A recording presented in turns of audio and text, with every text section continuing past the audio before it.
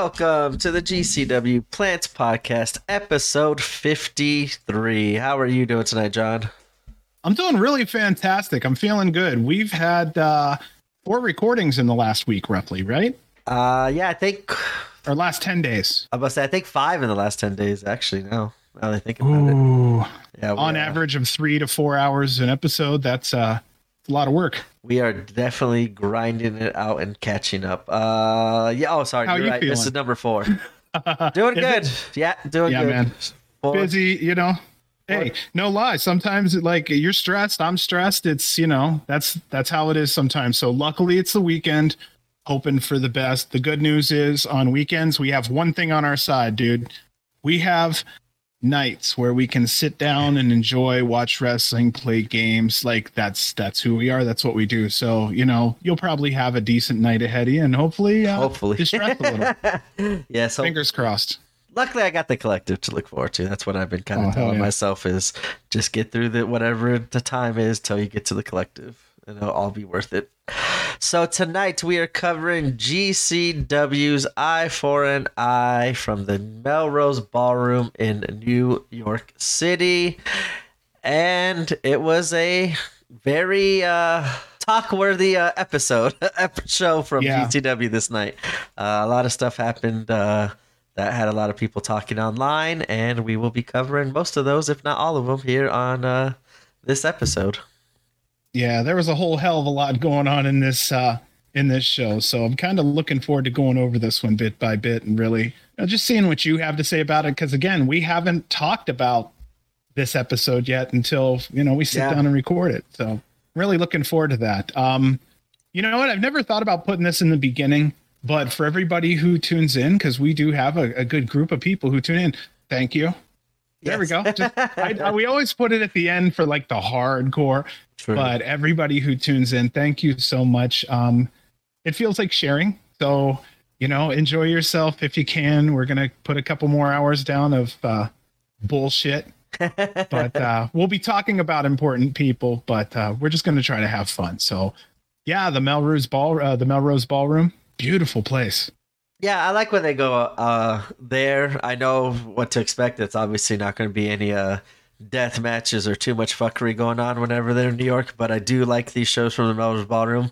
Just the one spot that always sticks out to me is Homicide and Minoru Suzuki, and that was like the loudest I've ever heard people sing Kaze Ninare for Suzuki in that small venue, but they absolutely stepped up and delivered his entrance and gave him the respect that he has absolutely earned over the last his whole career, to be honest. But every time I think of Melrose Ballroom, I always just think of that entrance because it was pretty cool. Even Homicide had the cool sirens, and being from New York, he got a big pop. And with the light stroke, like the lights even like matched with Suzuki's music and Homicide's, which I really enjoyed because that's not something we see in a lot of. And I just think about this show, like any of the entrances, none of these lights like kind of go on with what's going on with the song and stuff like that. So thinking back about it now, that they did kind of something special for Homicide and Suzuki that night. And I guess maybe that's why it stuck out of my head, because we haven't seen that done for any other competitor in GCW. So what I really noticed here that I liked was the big long live GCW sign in bright letters. It was like on a lit screen. You could see in the background occasionally.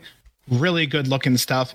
And also I've never said it, and I wanted to get it out because this is just something but personal preference, I'm not a fan of that camera angle in the ring. I love that I'm in the ring, but I feel like I'm a little too high, like I'm perched up too high and I'm kind of away from the action. But otherwise, I just wanted to mention it and kind of get it out of the way. It's probably one of the few times, if not the only time I'll ever mention it during broadcasting. But yeah, so the other thing I wanted to mention too, I still did watch this show just because of that one little thing. But I have a new saying after that camera angle, you just shut it off. How dare you? Yeah, I was like, fuck this. I'm not reviewing this one. Get a hold of you and be like, hey, yeah, fuck this shit. I'm done. No, what I'm really saying here is I kind of have a new saying. It's that GCW just doesn't do this for me. Like they do this for everyone, and not everything's going to be for me. So I'll be honest with you. I feel happy that I'm good with 99.8% of everything we see in a 3-4 hour span. Yeah, I've kind of adopted that mentality too lately, especially because we talk about a lot of stuff on the podcast as well. And I know we kind of we do want to be honest while also not stepping like just totally just being negative for no reason towards any competitor or the company itself or anything else. It's just, as you said, it's whatever that we're saying that we don't like or agree with. It's our own opinion. And as you said, yeah. we are a couple small plants in a big ass garden that GCW has. And not every plant's going to get watered at every single show. So that's how I always kind of been looking at it lately since we started this podcast, because I've said that I've noticed the same thing where like we're going to be honest, but not every, as you said, it's just our opinion. It doesn't necessarily reflect the internet wrestling community as a whole or the GCW community as a whole as well. No, it's just I try to make sure that I talk about what I see. So, it's more like, if you don't want me to talk about it, don't show me. But at the same time, to be fair, I have to say it before I forget. To be fair, accidents happen, and half the time, unless it's major, I don't mention it. I mean, I know, unless it's something that really matters, we try not to mention it. Just, you know what I mean? If someone misses a rope and kind of slips a little bit, that's not newsworthy. Yeah, that's just somebody climbing up a fucking rope. Everybody can slip here and there, so that's not worth mentioning. But, we'll talk about something later, but it's one thing to have an accident that we don't really talk about, but a series of accidents is called a problem. So that's one of the few times I will talk about somebody who's maybe doing something that they don't mean to do. Is number one, don't show it to me. And number two, that's just... Anyway, I won't go too far into it, but I just wanted to piggyback on what you were saying, because I was basically going to say this later anyway. So I figured since you brought it up, it was a good time to do it now. Yeah, like I'm the same way too. Like I've said that with Vikingo. Like I don't care if he botches one of his 10 incredible moves, because I still get to see 9 moves that can't be done by anyone else, and I will take one botch, because as you said, especially with, I just kind of go back to him because he's doing some incredibly difficult shit where there's a reason why people haven't done it yet, because it's like very hard to do and very risk taking, where you might not hit it even 90% of the time. You might only be successful 70%, and that the times that they do hit it, physical accidents are going to happen. It's just like in sports. Yep. Like you're going to misthrow the ball, the ball's gonna bounce on you, you didn't block it completely. Like physical stuff is going to happen. As you said, when it happens once or twice, it's just a thing. It's wrestling, and it's accidents happen. Exactly. But as you said, when kind of the same accidents keep on happening, then that's when it's a problem. Stuff needs to be worked on or figured out. But I mean, back to the place here. The place looked packed. The show was sold out. The venue's beautiful. The lighting choice that they had for the night was really nice. And they did have a great lighting choice because the place already had everything in there. So they had a chance to look at it, go, what color, da-da-da. I do that all the time with the flag right behind me. So, but overall, I'd say when it comes to the choice, with the way they had it all laid out, very well done. Yeah, like I said, I am a big fan of the Melrose Ballroom. I don't like that because it's going to affect how the matches are going to be played out with not any hardcore really stuff. But it seems like they always step up anyway with everything else. They realize like, hey, we're missing. It's a compensation. Yeah, we're missing a big identity of our company right now that made us successful. But that means we're going to have to step it up on everything else, like production, the cameras, the lighting, the videos in the background. Like I really wish they would kind of use it a little bit more, that the screen that they have that back there. Like, I think Jordan did.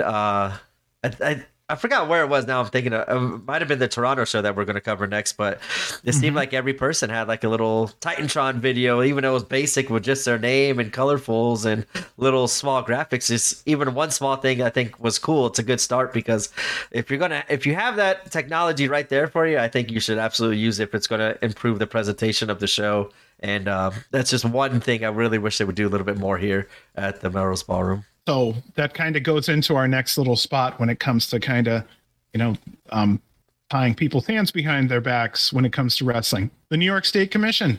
The rules don't really allow certain things at wrestling shows. So this does take away those aspects like you were talking. Light tube death matches, shows after, I believe, 11 p.m. and Nick Wayne. No, it's not because Nick Wayne committed any crimes or anything. It's just his age. So that kind of negates him. Billy Starks up until not too long ago. So I just wanted to kind of mention that up front. So if you hear that there's no light tubes here and there, because there are a lot of deathmatch fans out there in the GCW community, like myself, that's why. Just want to kind of let that be known up front. And we will start with the action as typically GCW does. The first match is a 6-way scramble with the competitors of Yoya, Steve Scott, Starboy Charlie, Jimmy Lloyd, Alec Price, and Cole Radrick. And I took a lot of notes. It looks like a lot of notes, but it's really for like 2 or 3 sequences that happen. I kind of actually like wrote down in depth, kind of like how you do with your notes, your rundown. Yeah, for the death matches. I kind of have that for some of the cool spots here because I thought even though it was a short match, there was a lot of cool spots and a lot of action during this 6-minute match. And I think Steve Scott kind of got to show out here, and I thought that was pretty cool because he's been doing a lot of stuff for like JCW and here and there for GCW. I thought this was his kind of moment to shine since he stood is on the main show for GCW in the Scramble in New York City. I really enjoyed everything he did during this match. Okay, so I agree with you. I'm going to get there in a second because that's kind of interesting. We'll talk about that. I noticed that Price and Radrick both got their names chanted by the crowd. I'm happy to hear that. I'm both a fan of Cole Radrick and Price. I know you're a pretty big fan of both. So it's nice to hear that because, again, once Radrick lost that belt, we're still kind of seeing him wander around, and now he's in Scramble. So that's where he's at this current time. Price, he's on the come up. He's climbing that mountain slowly. I think that as he develops as a character, as he develops physically, he's going to continue to go up the card. He kind of has that same Jordan Oliver kind of lengthy, slender, long, but at the same time, very easily can go out there, get muscular, fast as shit. So kind of reminds me of the same thing. Also, they have very similar Fosbury flops. I don't know how much you know about that, but it's very similar because Jordan really doesn't do a backflip. I don't think I've ever seen Jordan do a Fosbury flop before. The only one I really see is to the backflip, right? His closest is the flop. I mean, yeah, I've seen him do a springboard, but it's a springboard, yeah. Like a springboard moonsault was kind of like the closest one. Like when I think of Fosbury flop, I go to Blake Christian, and I really like how he's added like a little wrinkle here. I don't know if you noticed it because I was actually had it in one of my notes in one of these last shows we did this week, but I don't think I mentioned it where he's kind of adjusted it. It's not the Fosbury flop no more, but it's the Frogsbury flop because he does like a little tuck there in the middle of it and bounces out. You almost had to do a little tuck there. But my shit, I almost went backwards in this fucking chair. I thought you were trying to show me what Blake Christian does. I was very interested to see you try it. No.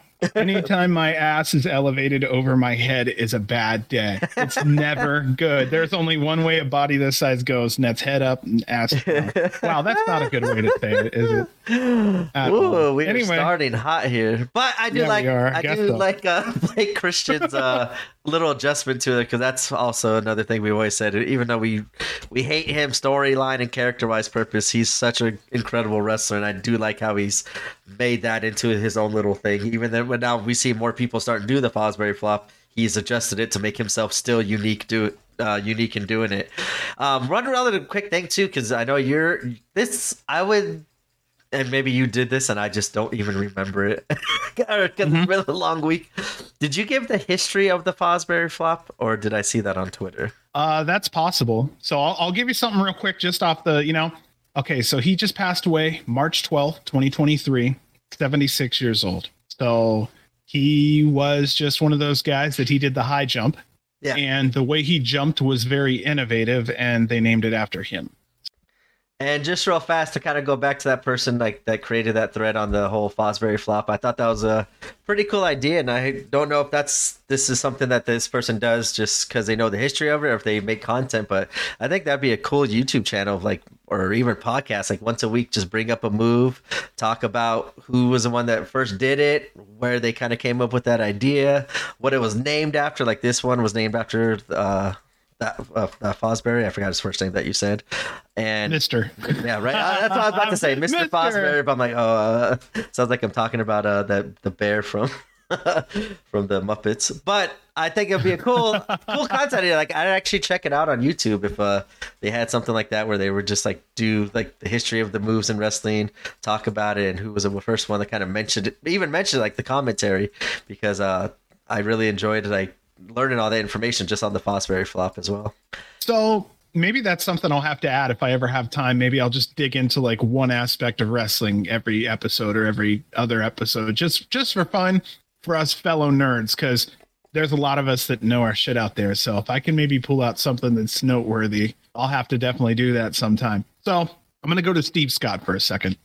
I do remember we spoke about him at a JCW show quite a few episodes ago. It was probably 4, 5, 6 months ago. I think it was a settlement maybe series. A settlement series. Yep, settlement exactly. So what I was saying about him initially was he came out with a cell phone. He's taking selfies, and then after the phone goes the way in the beginning, we were left with what as a character. So I will say, this match, he showed the fuck up. And I mean, he really did a good job. He was featured a lot in this match, and he did really well. And I don't know what was going on between the two matches that, the one I first saw and this one. But this dude, like, this showed me why Steve Scott was asked to come to GCW and show up for a match. Like, I get it now. Yeah, I kind of was thought of him as kind of like a character wrestler, and I think that's fine because I really did like his stuff, all with the character and the cell phone and how he looks in the presentation, even how he kind of like uses the taunts in the ring and stuff like that. But I never really saw him. I know he's done like that one. He always puts the person on the top rope and then does like turns around and like does the tombstone driver onto the mat. Like, that spot I've seen before, but he did a couple here. Like I said, I'll go over to it when we get there. Yeah, you have a list of some spots there. You want to go over some of them? Sure. So yeah, why not? One of them here, like I said, this is really broken down, kind of like how yours is. So hopefully this gives a good visual. Excuse me, sorry. No, it's all good. I'm like clearing my throat. I'm still like, I'm coming back alive from all this illness. I'm like, okay. Hey, so, we're 4 shows in, man. My voice is killing me. Oh my God, yeah, trust me. I hear you on that one. But Yo-Yo was trying to do his Cambodian destroyer to Steve, who was on the apron, and then like they were going to do the destroyer to the outside. But Steve caught him, and I thought that was pretty cool. It caught his legs and held him, like kind of trapped him. So then now Yo-Yo's like about to, like, kind of looks like he's doing like the sunset flip with Steve Scott holding him.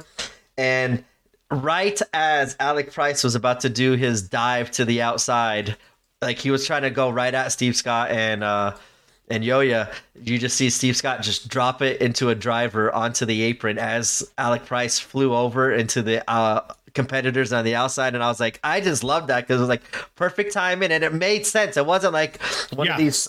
My new saying though, this is because freaking Righteous Reg, but me and him like the same kind of wrestling with the Young Bucks and stuff, and he always calls it like spot food wrestling, like just like these scrambles are spot. He calls it like spot food, and he loved it, and I love it too. But I really enjoyed how this one didn't look like it was a part of the spot. Like it looked like that could have actually happened, where Alec Price was trying to dive into Scott and Yo-Yo to go onto the outside, but Steve did a cool drop down and turned it into a reverse pile driver. I loved seeing that. And then there was another one where, once again, he caught him in, like I was saying, Scott caught Yo-Yo in that spike pile driver position with Yo-Yo's feet. But this time, instead of being on the top rope, Alec Price was sitting on the top rope. And Scott put Yo-Yo's feet on top of Alec Price's shoulders and dropped down. And as he dropped down, Yo-Yo's legs end up flipping Alec Price. And flipped Alec Price off the top rope into a destroyer on Jimmy Lloyd, who was standing on the inside, and Steve Scott was still connected with his move with the spike pile driver to Yo-Yo. And I just really loved how kind of like Yo-Yo was the main guy involved in both situations, and I think that makes total sense because he's probably in this match one of the easiest competitor to kind of control their body and be able to do these cool moves with. But those were the 2 big spots I really like from Steve Scott, because there was a lot of action going on with one move with 4 other people getting affected to it. And like I said, I never really saw this in-ring work from him, and it was very nice seeing this side of Steve Scott, as you said, instead of just like the character with the cell phone that's like, hey, once you lose that, what's going to happen? And as you said, I think he did a great job tonight of showing what is next and what he is capable of in the ring.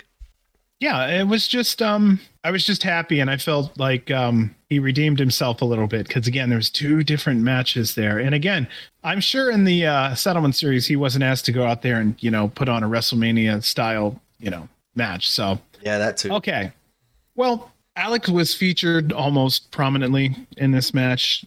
New York is part of Alec Price's territory. He's so much bigger than Boston. He is the Northeast Beast, which I love the name. Starboy had completely disappeared until about the second half of the match. I found that kind of funny. I have seen a lot of GCW scrambles. I know the formula, and they're just not getting old. I think you kind of know the formula by now too. They don't get old. You're really just kind of hoping. I look at it like cereal because there's so many different pieces. You're like, okay, what kind of pieces are going in the cereal? I don't know. Like maybe something's wrong with me, dude. I don't know. But Radrick was dominant in spots. There was really no big moves. This wrestling match, again, I usually try to stay away from ones where there's 5 or more people because it just gets so chaotic to write notes, which we were just talking about, like, it's chaotic to write notes on these because you're just in the middle of typing and you just missed one, sometimes 2 things. You're like, oh shit. Then you have to go back and pause, and it's not easy, is it? No, like I said, like as soon as Steve Scott caught Yo-Yo on the outside and blocked the Cambodian driver, I was like, oh, that's so cool. I know what he's going to do. He's going to drop him on his head. So I paused it and I started typing it on my phone, and then I restarted it. And like as it's happening, Alec Price jumped over. I'm like, oh shit, I got to add more. So pause it again. Alec Price on top of this did the jump. So yeah, I don't think I could do how you do it with your deathmatch sequences, because it is a lot of work to do.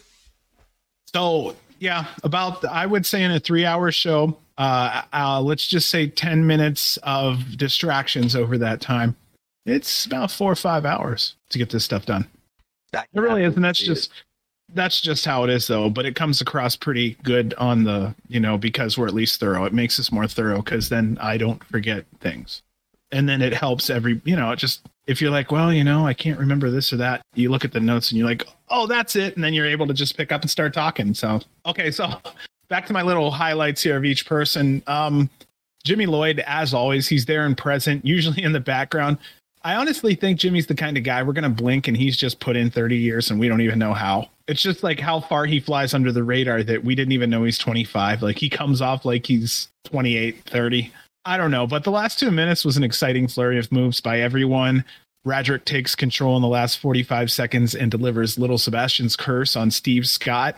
Our winner here was Cole Radrick. I wrote here that it was satisfying and quick. Everyone got their shit in, and Alec shined. I will hand it back over to you, Bob. No, which isn't your real name. Bob is not. I know it's B, but his real name is not Bob. You would totally don't even look like a Bob. Watch, I'm going to get called Bob at the Collective or something now. I'll call you Roberto. The Cuban Bob. Yeah. Roberto. Oh my God, what is that? Waterboy? I think Waterboy. I think so. Yeah. No, I love this whole scramble. Like you said, it was fun. 6 minutes and there was a lot of shit going on. That's for sure. I too did forget that Starboy Charlie was on here.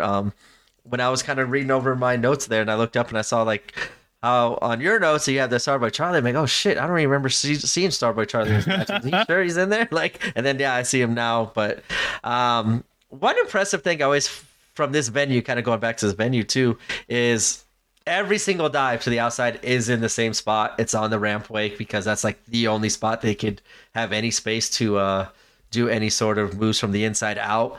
And I'm just always so impressed, no matter where they're jumping from, either be from the turnbuckle, from the ropes, from the apron, from the inside out.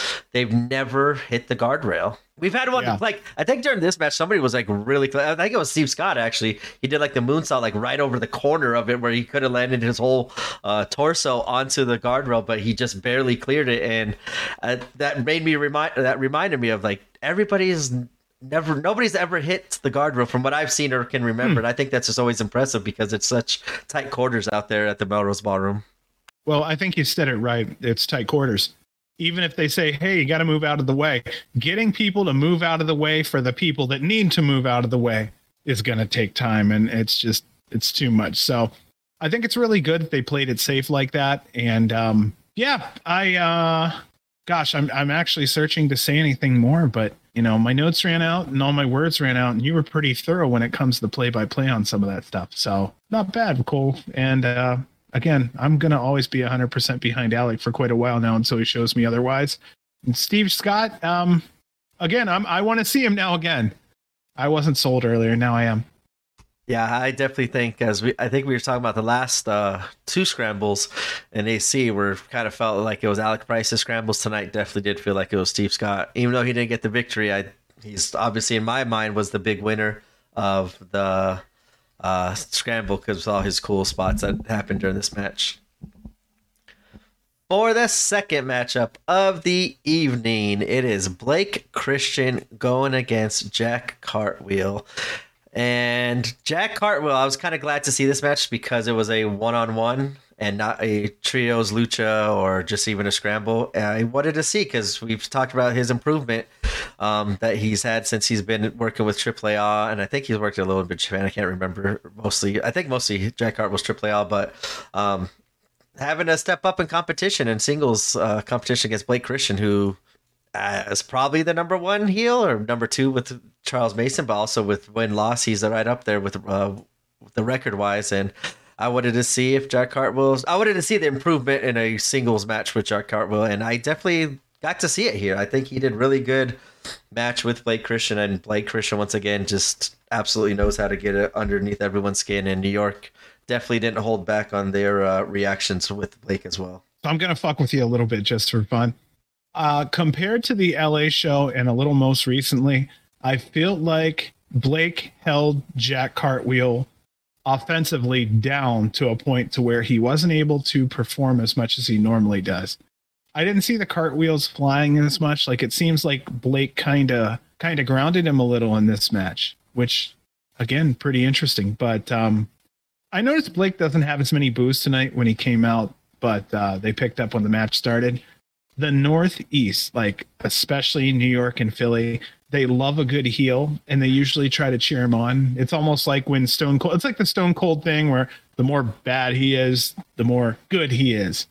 And it's the opposite too. Like we've seen, like with Roman Reigns when he came out for won the Royal Rumble, like in Philly, they booed the shit out of him. He's supposed to be the biggest baby face. Like they go opposite, but they go with what they really feel. They like the authentic, true, like you said, badass, not like the watered down babyface versions of and being told of who to cheer for and stuff like that, which I really kind of like those crowds because of that reason. So that's the interesting part though. This gives wrestling promoters and bookers an issue because it turns booking on its head completely 100%. So the Northeast is really rough. They'll break heels.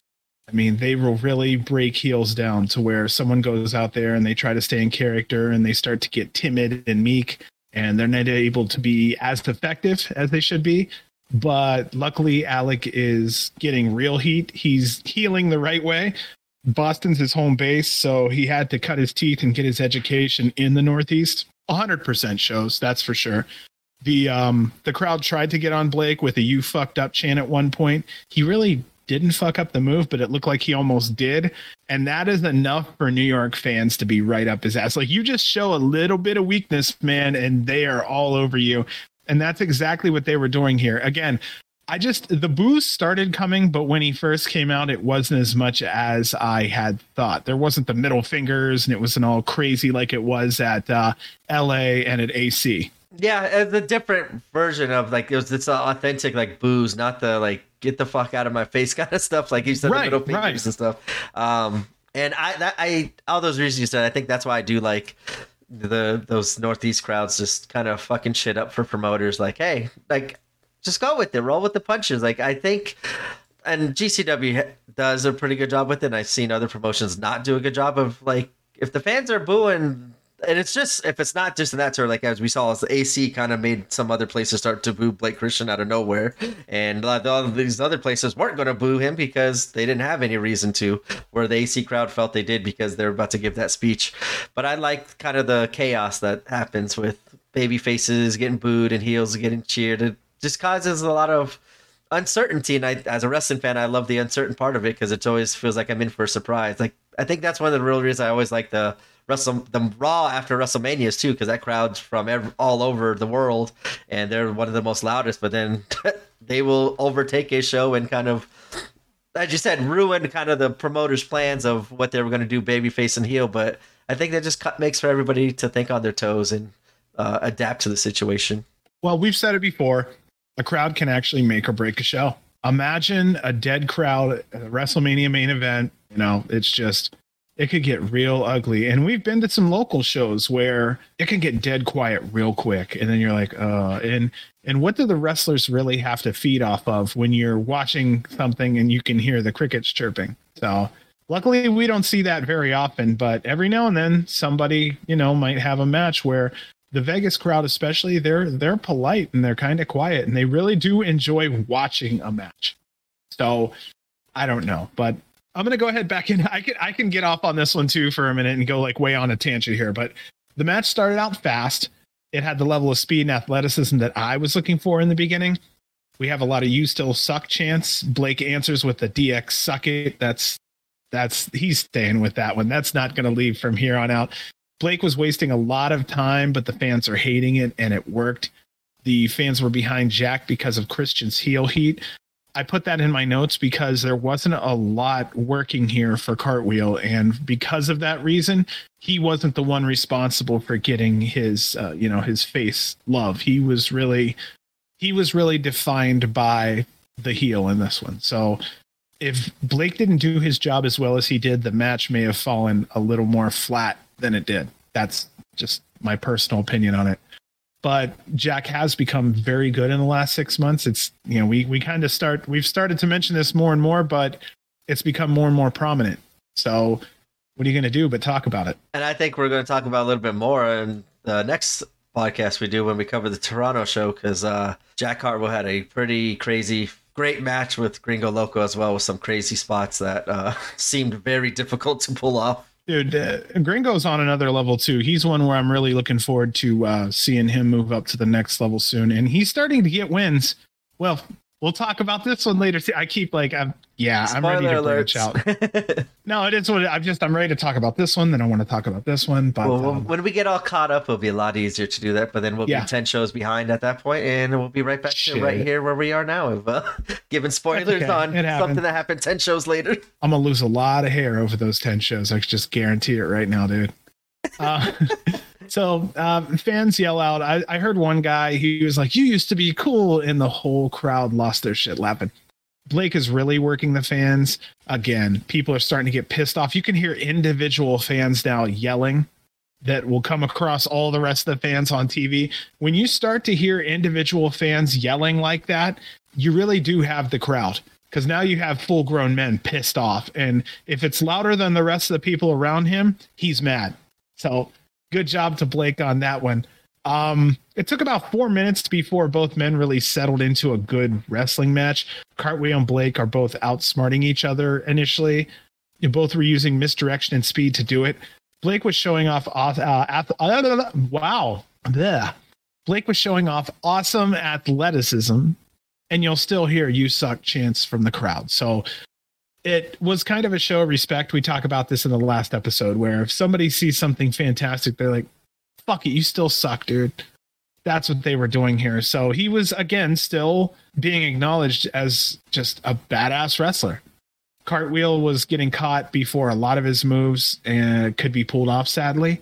But, Cartwheel's exciting, so he did still a lot. Like I said, for me, I felt like he was a touch muted.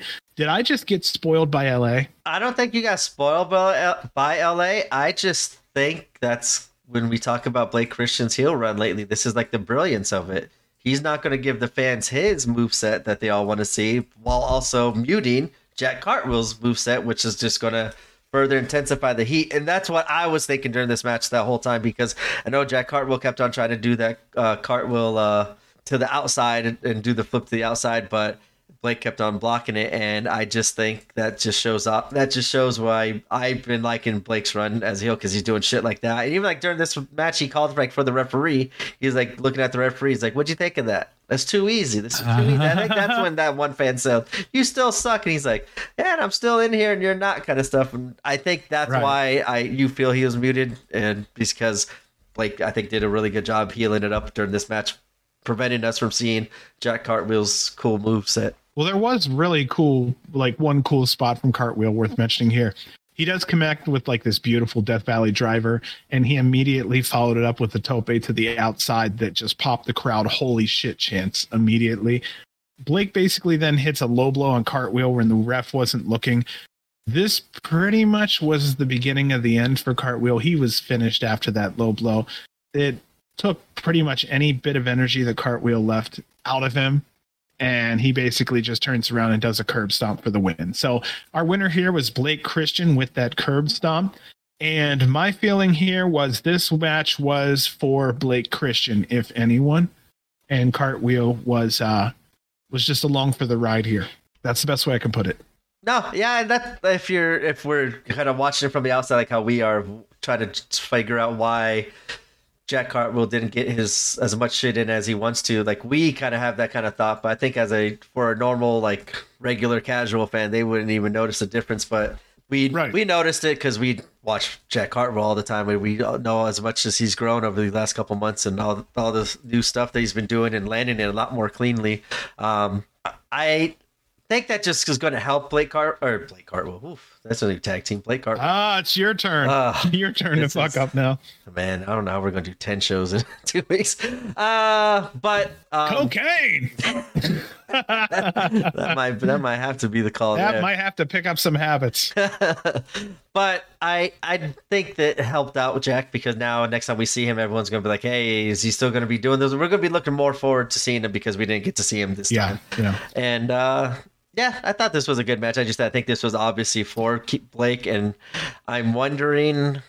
I think we already did spoil it on the last episode, but just in case you are listening here, I'm going to try to keep it spoiler free as much as possible. But I wonder if Blake if this is finally his time as the heel to go for the GCW championship, with all the way they keep on pushing, how much as he does his post-match antics and the heel turn and turning his back on the fans. They're really pushing it where I feel like maybe they're about to put the strap on him as one of the next challengers for the GCW world title. I like the idea.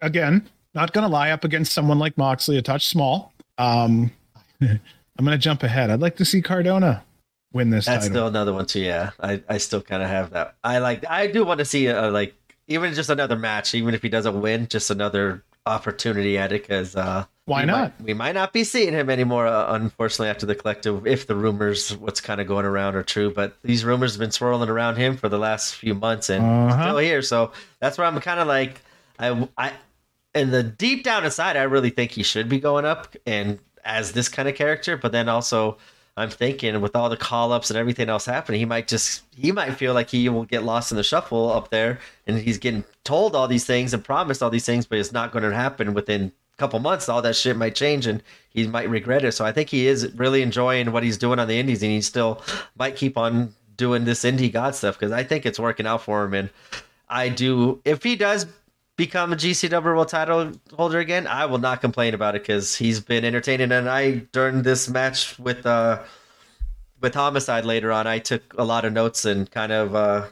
sang a lot of Matt Cardona's praises, so I'll kind of save that for that match as well. It's kind of where I think he is possibly heading up at. So what I just wrote down here when it comes to Cardona is that every belt he wins is another belt he has to lose.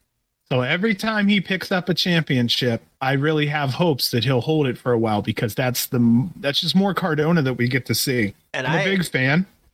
So I actually think he just won a title tonight. Or maybe he was the champion going into it. I think he WSW. The new AIW absolute champion. Oh, Matt Cardona. Yeah, AIW. Yeah.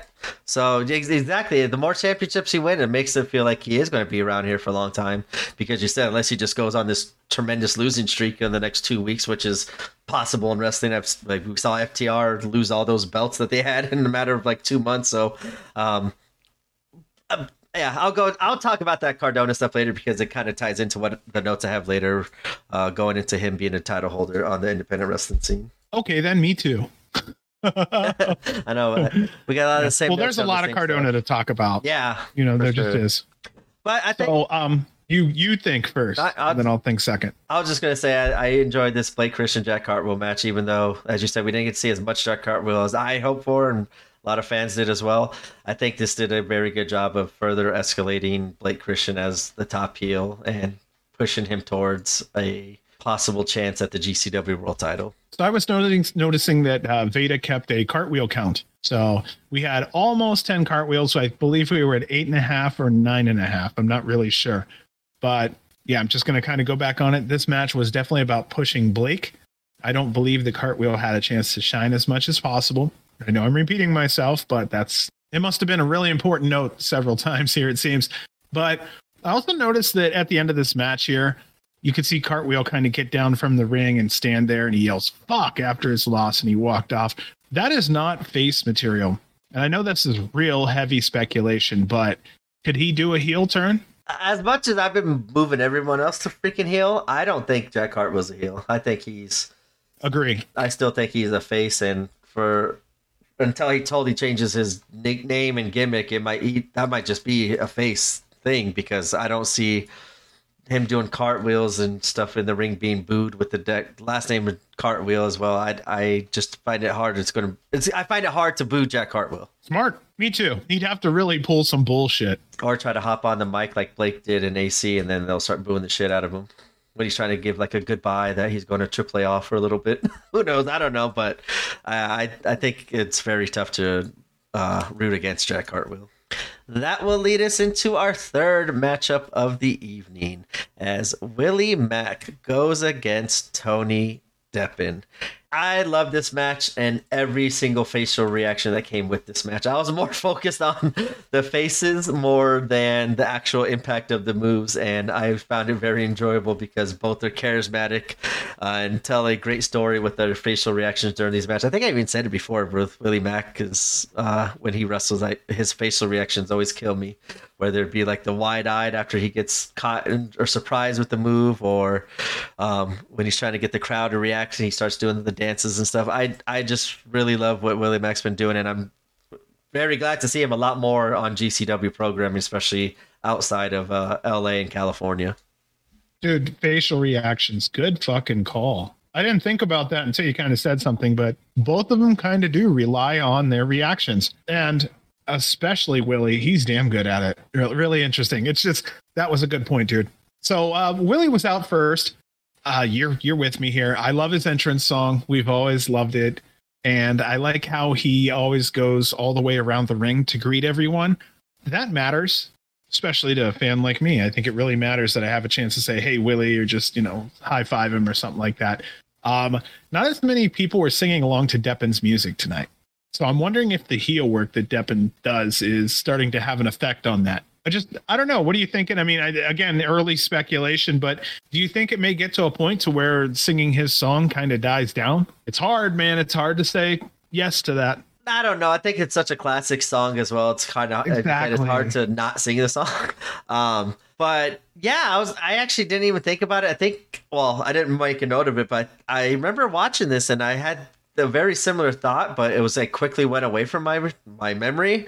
But I thought the same exact thing. I'm like, wait, the New York crowd is usually the one that's singing, like at Hammerstein. That was like a big deal. I know he was kind of pushing it too and asking people to sing it. Like, hey, wouldn't it be so cool if we sang "I Built This City" in Hammerstein? And they did. They stepped up then. But usually even here at the Melrose Ballroom, they're always screaming that song. Even when the music stops, they're still singing his song usually. But yeah, this time I did notice when it was like, yeah, I didn't enjoy the entrance as much because the fans didn't get as involved as I expected them to be. And that's how a crowd can affect things. Yeah. Right there. Blew the whole hype out of him like that. I mean, it really didn't, but it very well could have, because we already have our mindset on who Tony Deppen is and how we feel about him. And luckily, yeah, he was a heel too, because if he was a face and came out and didn't get the reaction, then that would be a lot worse than a heel. That's for sure. Dude, that would have been death. That poor bastard would have had to go out and wrestle like that then. He'd have to do what Carlos Romo did. It was like, okay, that wasn't loud enough. Let's try this again. Go back into the curtain. Get louder this time, guys. One more time. One more. You know. But yeah, I had to just mention that too, because that was the first time I've really heard not as much from the crowd when it comes to that. But there were some crowd noises going on out there. We had "fuck him up Willie" chants, which ended up having Tony yell, "This is bullshit," because he did not like all the Willie Mack chants. There's a nice spot where Willie chopped Deppin's chest multiple times, per fans' request, by the way. It sounded absolutely nasty. Lastly, he turns the last chop into a purple nurple, which is never a good move. Willie has been dominant for about the first 3 minutes.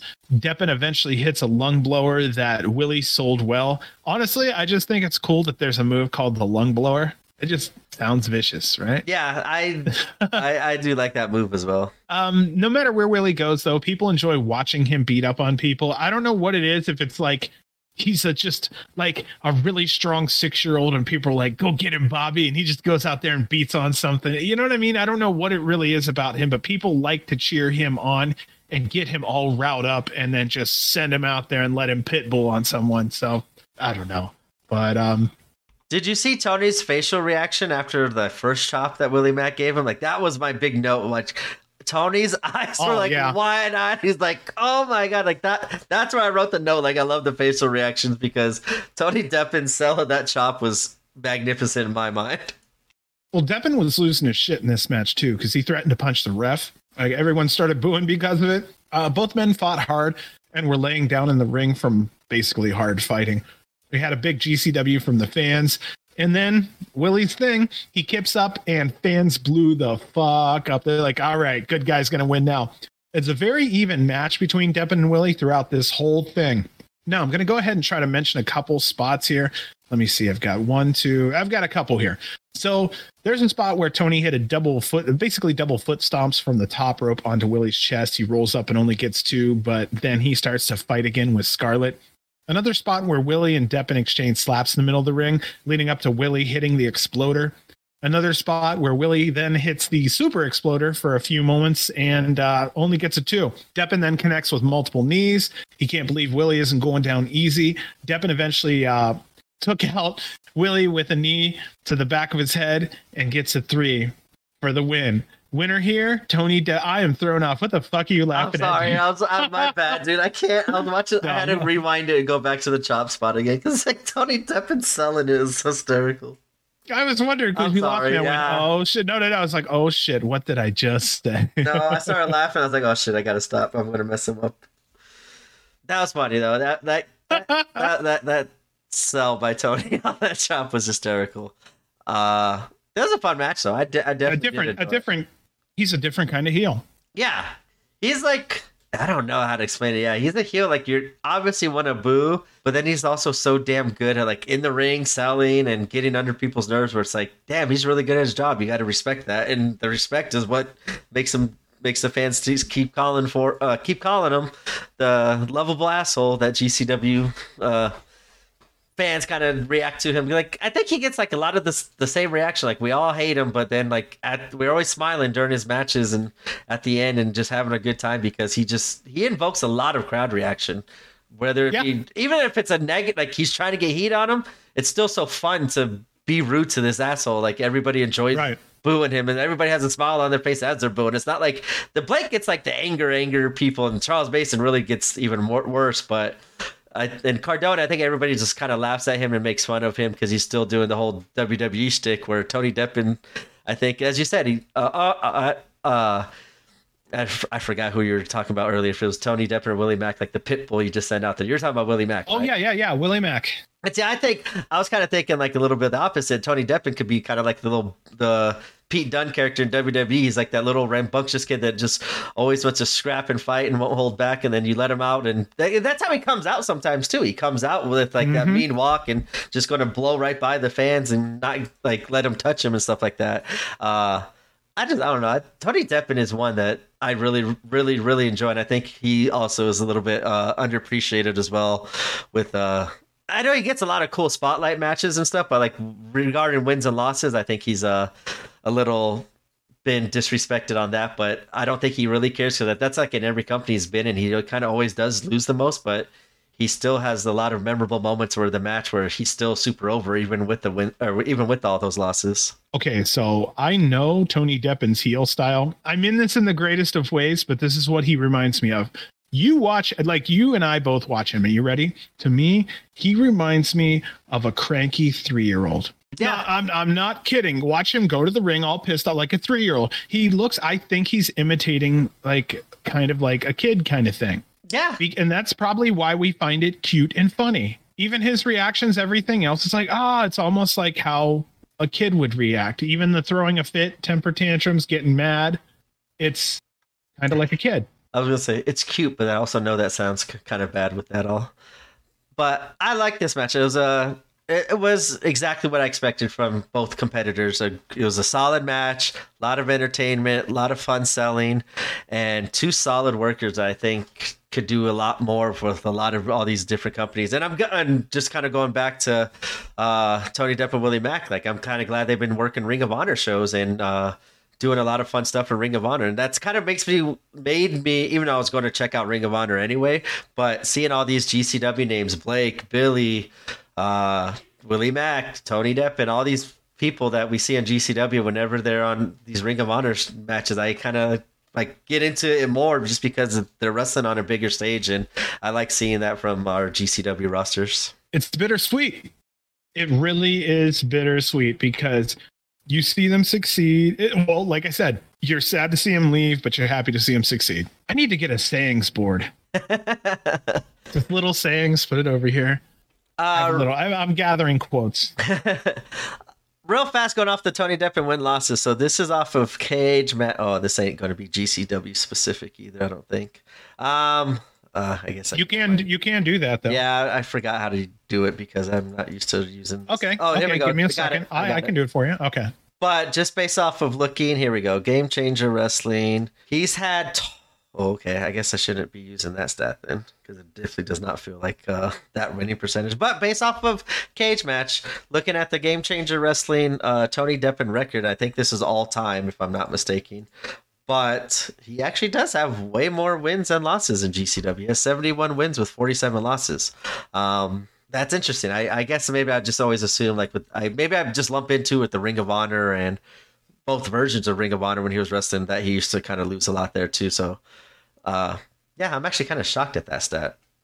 I might not be looking at it completely the right way, but good for him though. Like I said, it feels like he loses, but maybe that's just because he's been that good of an asshole where no matter what, it always feels like he's, as you said, throwing a temper tantrum, throwing a fit. But maybe in my mind, it just sticks with me that he lost all those matches, even though he probably did some dirty-handed tactic to win. With win and losses, I just look at who's getting pushed and who's pushing who. It's like, Tony Deppen does so much work when it comes to putting people over. Those losses probably mean a lot more than the average wrestler's losses in GCW because he puts over so many. I look at it that way. I think he's rewarded with wins. But yeah, I don't do too much on the win-losses side, sometimes too much, because in GCW it doesn't really equate sometimes. Yeah, in GCW. Oh, go ahead. No, go ahead. I thought you were done. In GCW, the way I look at, okay, so like in AEW, what, Kenny Omega or somebody has the most wins? All right. Yeah. The winner, Moxley, the most, roughly, yeah. The most, who is it? I actually think it's Moxley. I think actually they just announced Jungle Boy. Jungle Boy or Orange Cassidy now actually is sticking out to my mind. I think those are the two. Dude, I really wish they wouldn't just rack up numbers on Dark or Dark Elevation, because you really don't get to see all these wins pile up. That takes it too a little bit, yeah. So, but anyway, what I was going to say was my equation for GCW is not wins and losses. It's how many times how many matches they've had in GCW in that given year, because it's not win-loss as much because there's not as many storylines. Therefore, the win doesn't always matter as much. So that's why I say I'd rather count the appearances, because since GCW isn't a show that has a roster, it kind of makes sense that appearances tell you more about who the regulars are than anything else. And like I said, wins and losses with no storyline, wins and losses don't matter too much. Exactly, that's where I was going to go too. Like the only time I really care about wins and losses is when they're going for a title defense or when they're challenging for a title. That's the only time I ever really care about wins and losses. Other than that, like there's certain wrestlers like I don't care at all who wins or loses. Like Gringo, like I don't like his wins or losses aren't going to hurt him. And Gringo and Bandito, yeah, could give a shit less who wins. I just want to see it go down. Yep, and same thing with Tony Deppen. Like even though it feels like he loses a lot, even though I was wrong. I don't mind if we lose a lot because he's still always so entertaining. And I always think he's an incredible threat to win, no matter the situation. Like, like some of these people, like they lose so much. We're like, okay, I know he's going to lose this match. Where Tony Deppen, I don't ever know if he's going to lose or win, and I think that's good for. It's kind of like the gatekeeper kind of thing gimmick because they want to still put over new incoming talent while also keeping themselves as a credible threat. And I don't mind if Gringo Loco or Tony Deppen wins. I just want to see them wrestle because I know there's going to always be an entertaining matchup, win or lose. Well, we end up winning both ways because if Tony wins, we love it. But if he loses, it's generally, again, because he's putting over someone we usually like. Win-win. Yep, exactly. Like you said, elevate someone else and they still have a fantastic matchup. That will lead us into our fourth matchup of the evening as Matt Cardona goes against Mr. 187 Homicide. And like I said, before we go to the match, I'll just kind of do my stuff too, because this has nothing to really do with the matches. It's just kind of just what Cardona, this is a little soliloquy kind of on Cardona, just kind of, a soliloquy, guys. Look at me using all these words. I don't even know what soliloquy is. I just sounded like it fit in there. It's pretty funny too. I'm going to talk about Cardona, and I know like we kind of had a conversation with the other podcast person about like how like they really like Cardona too. And I had these notes before all that stuff. Like it's pretty funny because I about to praise Cardona here. First of all, I love the Homicide and the Cardona video before this match. I thought that was awesome. Like that was good work, and it showcased like all the cool things that Cardona's been doing in GCW, and Homicide just reliving all his history and in his time with wrestling. But I feel that Cardona is auditioning for WWE each and every single match he has. And with all the promos and even the styles of matches, he's still wrestling WWE style matches. And I think that's brilliant because he is a WWE character excelling on the indies while still doing the stuff that made him like it, that the indie people are going to hate, which is WWE. And he's still like doing the same style promos, the same style matchups. And that's not what we see in independent wrestling no more. Nowadays, we usually see the independent wrestlers doing it their way and creating their own character and doing their own moves and not worrying about kind of what was popular in the past. And I just think Cardona's doing an excellent job of, like I said, I think this is auditioning his way into WWE. And if not, it's brilliant again, because he's doing something that not many people do. Cause I'm trying to think of other like big name wrestlers from WWE specifically that get released and they go try to work on the indies and it doesn't work out when they're trying to do the same shit that they were doing in WWE. It does not work out for indies, but for Cardona, it is. But I also think it's Cardona doing that while infusing his own kind of creative control, his creative freedom with this character. And that's why I think is going to go back here soon. But I don't know. I just feel like it's always an audition for WWE. The promo style, the promos, the matches. But he's also doing incredible work on the independent scene because, as we said, he won this belt now. And as you said, if he loses it, which is it has to happen before he goes, if he does go anywhere, he's been putting over a lot of young talent for GCW and other companies too. So it's not like he's like just wanting to win and like show everybody he's actually like a good wrestler. I'm WWE. It's all the wins I didn't get in WWE. Like he's putting over Jordan. He's putting over Nick. He's put over other people in other companies as well. I think he put over Starboy. Yeah, he put over Starboy. You're seeing that trend, huh? Exactly. So like I'm loving it where he's elevated himself and still auditioning, but still helping out the other all the companies that he's working with. He's working with like every freaking company right now, which is awesome to see. Even like no one ever thought he was ever going to show up at GCW for being a former WWE wrestler, but he just stepped right in one match and killed it and earned it. And I just love seeing everything that he's been doing because it's been fun to watch and awesome to see. Well, this is one of the situations where the WWE way is not supposed to work in the indies. The indie way is not supposed to work in the WWE. And here the indie god is working in the independent wrestling scene. Okay, so he just does it right. He laid a blueprint down for anyone who leaves the WWE on how to do it properly. I hope that he shares that with others he cares about, because I don't know if you noticed, but there's not a lot who've succeeded.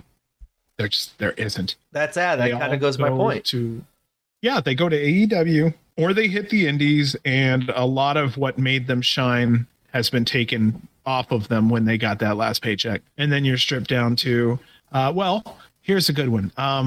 Gosh, I'm trying to find a good example, but let's just say Macho Man Randy Savage. See, that's a shitty one. Like I the think Ultimate he would Warrior. kill it. The Ultimate Warrior.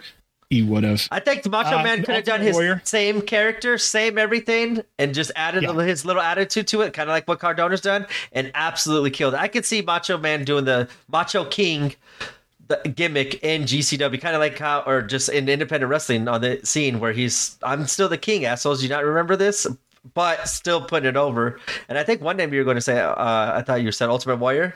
Yeah, that was one name, and I was thinking Hulk Hogan too. Like, you put those guys on the indies, ain't shit happening there if they keep doing the same shit that made them famous. Well, I mean, Hogan would run for a while, and what would happen would be everyone would enjoy and woo. Like, they do everything with his gimmick because they'd just be kind of almost laughing at it. I think it'd be a nostalgia. You know what I mean? It's like everybody would start hulking up with him, and a nostalgia act.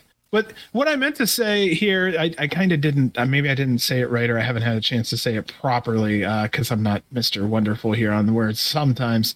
Okay, so you have someone who comes into the WWE. They had some decent amount of success in WCW and various other places. They were paired with Sting at one time, who was an absolute superstar before he was a superstar. So you have the Ultimate Warrior, and then one day he's fired and he still needs to work.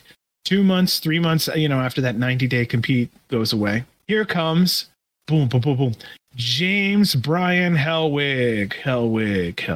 It's like, it's just not the same. It's just not the same. When everything that made him the Ultimate Warrior was stripped away, what's left? That's why he fought so hard for his name and his likeness and whatnot. But yeah, some of these people come out and they don't have their name, and it's like, well, the Mercedes Moné. I guess that's okay. It's an okay name. And see, like, I don't even think it's like the name. I don't like. For me, it's not the name. Like, I know what I get what you're saying. But like, Cardona's succeeding as fucking Cardona, not Zack Ryder. But he's taken the Zack Ryder character and molded it into his actual vision of what he wanted probably that wrestler to be, or what he thinks that wrestler needs to be right now to be successful as a wrestler. And he's doing it on the indies, and he's thinking it will get him back to the big company. I'm not saying that's what he's doing. He's not trying. I don't think he's actually trying to get back in with all these stuff, but I think it's just brilliant marketing of him, where he's, as you said, stripped down from Zack Ryder, but he's recreated Zack Ryder, called it Cardona, but added his own little style and flair to it, and now that's why it's so popular. Because he's put in the work to do it. Like Ultimate Warrior, I don't think he'd put in the work to do anything to adapt himself to the independent style of wrestling and getting over, where Cardona absolutely did. I don't know if he even went and did any independent work after the I would probably at the time. I'd probably say no, and a lot of those names wouldn't have to, but I just envision like Macho Man wouldn't have to either, but I think he absolutely would, because he's so creative and he's willing to adapt and change to what's going to make him successful, as he did all these years, kind of creating all these different kind of characters while still keeping the whole Macho Man's kind of aura around him, but just changing the attitudes and changing the presentation and like his wrestling, his in-ring style and cadences on his promos. I think that's where I think he would be successful, where a lot of these other wrestlers that don't. That's what I was saying. A lot of these wrestlers that leave the big, like what's the name? Dirty Dango now. Like, Dirty Dango. Everyone thought he'd be good, but he's doing the same shit that he was doing as Fandango. Right. And is it any better, or is it, it kind of goes stale quick, and then okay, we won't talk too far about this because I don't want to give any examples, but have you seen where after the WWE machine is out from under them, you could see where they're just flat and everything that they were was the gimmick that WWE created for them. Oh yeah, that list is a lot longer than the people that found success outside of the machine. Oh yeah. Yeah, this happens with AEW now too. I'm seeing a couple people who, they're just not going where you think they would go, given that they were on TV every week. Yeah, and I kind of Alan Angels. But I was going to go the opposite, where I think he's actually killing it now because he's able to work a lot more around the country with the independent. He was on TV, but I think he was so covered with everything Dark Order style, where now he's his own character. I think he's actually doing better on the independent scene than they did with AEW. And I'll go back to Stu Grayson. He just got re-signed back to AEW off of one performance after taking some time off, where I think a lot of the AEW wrestlers are doing enough to where they could kind of go back to what they were doing, because I just don't think they were being used enough. Not even being used properly. I just don't think, because of their whole roster, they weren't being used enough to kind of keep that momentum going. Because as we see now, there's a lot of starts for 3 months and then off for 4 months. And then you come back for 3 months and be part of the programming and off for 4 months. I think that a lot of those AEW wrestlers will find and have found a lot more success in WWE, because there's not really, in AEW is not a machine that kind of creates them. They come in and they have a lot more say in creative stuff than WWE does, where WWE is like, no, this is the way. You don't have any say over it. And then they have to try to rebuild their brand on the indies and try to wash away the WWE stink creatively. Where in AEW, you don't have that problem, because they kind of keep the same character, the same music, the same moveset, the same look, the same everything. They just have to, I think, just get more time to showcase their talents than what they were offered the opportunity in AEW. That's what I loved about when AEW first started. Hey, we got nothing for 3 months. Go do all these independent scenes and go make money, go kill it, create a buzz for us still, and then when I need you, we'll call you back. And I kind of hope they go back to that style of booking than that when they first started was like that. So, kind of an opinion for me here. I think that when it comes to developing, the only two places to really go are WWE or Japan. AEW feels like it's a stage where the producer goes, okay, you were brought here to dance. Let's see you dance. I'll give you the spotlight. Whereas with WWE, they say, we have a script. You're plugging in right here. You're this and this person. Here's how you do it. Go out and do it this way. And here's what I don't want to see. Some people may want to see it, but if AEW goes down, the independent scene is going to be flooded with wrestlers, and I don't know if that's a good thing or a bad thing. Also, let's not talk about possibly wrestlers right now who have more work than they should, because half of the decent independent wrestlers were taken off the scene by AEW in the last couple years, created a vacuum that no one wants to ever talk about, because it's not cool to talk about that in independent wrestling. Trust me, I'm tapping into a vein here that, yeah, there was a vacuum that was created. The independent scene had a hard time recovering from someone buying up every one of their champions, every one of their, the people that sold all the tickets. Yeah, I agree, but I also think because, well, the indie scene got fleeced. Yeah, but we got left on the indie scene with what was literally left. I think at the beginning though it was fine, because he was still letting them do, like, the Orange Cassidy's was able to do shit all over the world and stuff. Like right now, like they're still letting, like, Max Caster, he's still able to go do Beyond Wrestling bookings. Nick Wayne, even though he's still, like, not able to wrestle most of the place, they're still letting him do the independent wrestlings. They still let Moxley go work at Wrestling Revolver. I still think whenever, I agree with you. Once they sign him all up, I think it's more hurtful now because he's keeping a lot bigger roster in AEW only, not letting those people go out to do it, where before it was like, hey, everybody was allowed to still go out and do the independents, where I don't think it hurt it a lot then, but I see what you're saying. I think it's probably hurting, if anything, a lot more now, because of not letting a lot of these bigger names continue to do the independent work that created and helped build a lot of these independent wrestling companies. As you said, they are kind of try to find a new identity and start rebuilding with that. I like what you said too about WWE. Like, yeah, I've always like, oh, you're walking into WWE, like, you are an actor. Here's what you do. We'll see if here's what we're going to do for you. Where every other company just said AEW Japan, they go there. They're like, what can you do for us? And you have to be the creative one and create your own stuff. And I absolutely agree with you on that statement.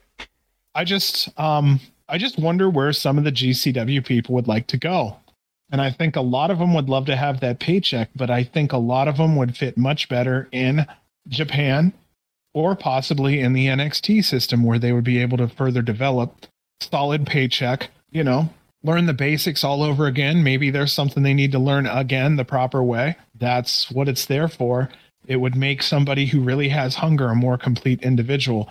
But also you go over to Japan, and I've seen some people come out of WWE and sometimes not be any better. I've seen tons of people go to Japan, and it's very, very, very rare you will ever see someone come back to Japan worse. The only way they're worse is if they're injured. Everybody comes back a polished stone from Japan, or at least more polished than they were. So, and I'll touch on something else that isn't talked about much, and I hope this doesn't make anyone upset, but it was talked about on someone else's podcast where we used to have these huge stars go to Japan, huge American stars, Hulk Hogan, Andre the Giant, the biggest of the big would go over there. WWE doesn't play that game. They won't play with Japan. I don't know really why that truly is. I think it's a lack of trust, but they don't play with Japan. And it could be because there's some gang stuff within, like Yakuza stuff within wrestling in Japan, which is well known. So I'm not sure there, but if you're doing business with Yakuza, you're probably not doing good business in the long run. Yeah. That's how it is. But what was the point of that was that we have a lot of average people going to Japan, and now the prestige of having an American wrestler in Japan is not the same prestige as it was 30, 40, 50 years ago. And I do think that's a good point, is that some of our best wrestlers aren't making it to Japan like they used to. And it's really interesting, but I don't want to point fingers or name names, but it was really something interesting that was spoken of. And when you think about sometimes who's going over there, should they even be over there? I've seen some death matchers over there, not our death matchers, but some real can't wrestle death matchers who just blow shit up on their heads, and they go over and wrestle. And I'm like, wow, that's America's best going over. And now to go over, it's just the price of a plane ticket, which isn't very expensive, and a hotel. And, you don't even have to know Japanese now. You can just hold a translator in your cell phone. And they do the payouts a lot different too. You got a lot of the sponsors out there that are willing to help out those companies. Like, hey, you can't financially support it, I really want to see this wrestler. Here's the money, and boom. Yep.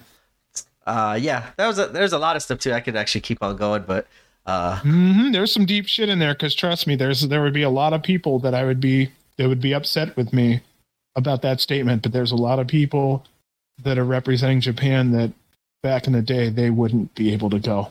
Yeah, we'll have to save that for another podcast as well, because there's a lot of stuff there to dissect.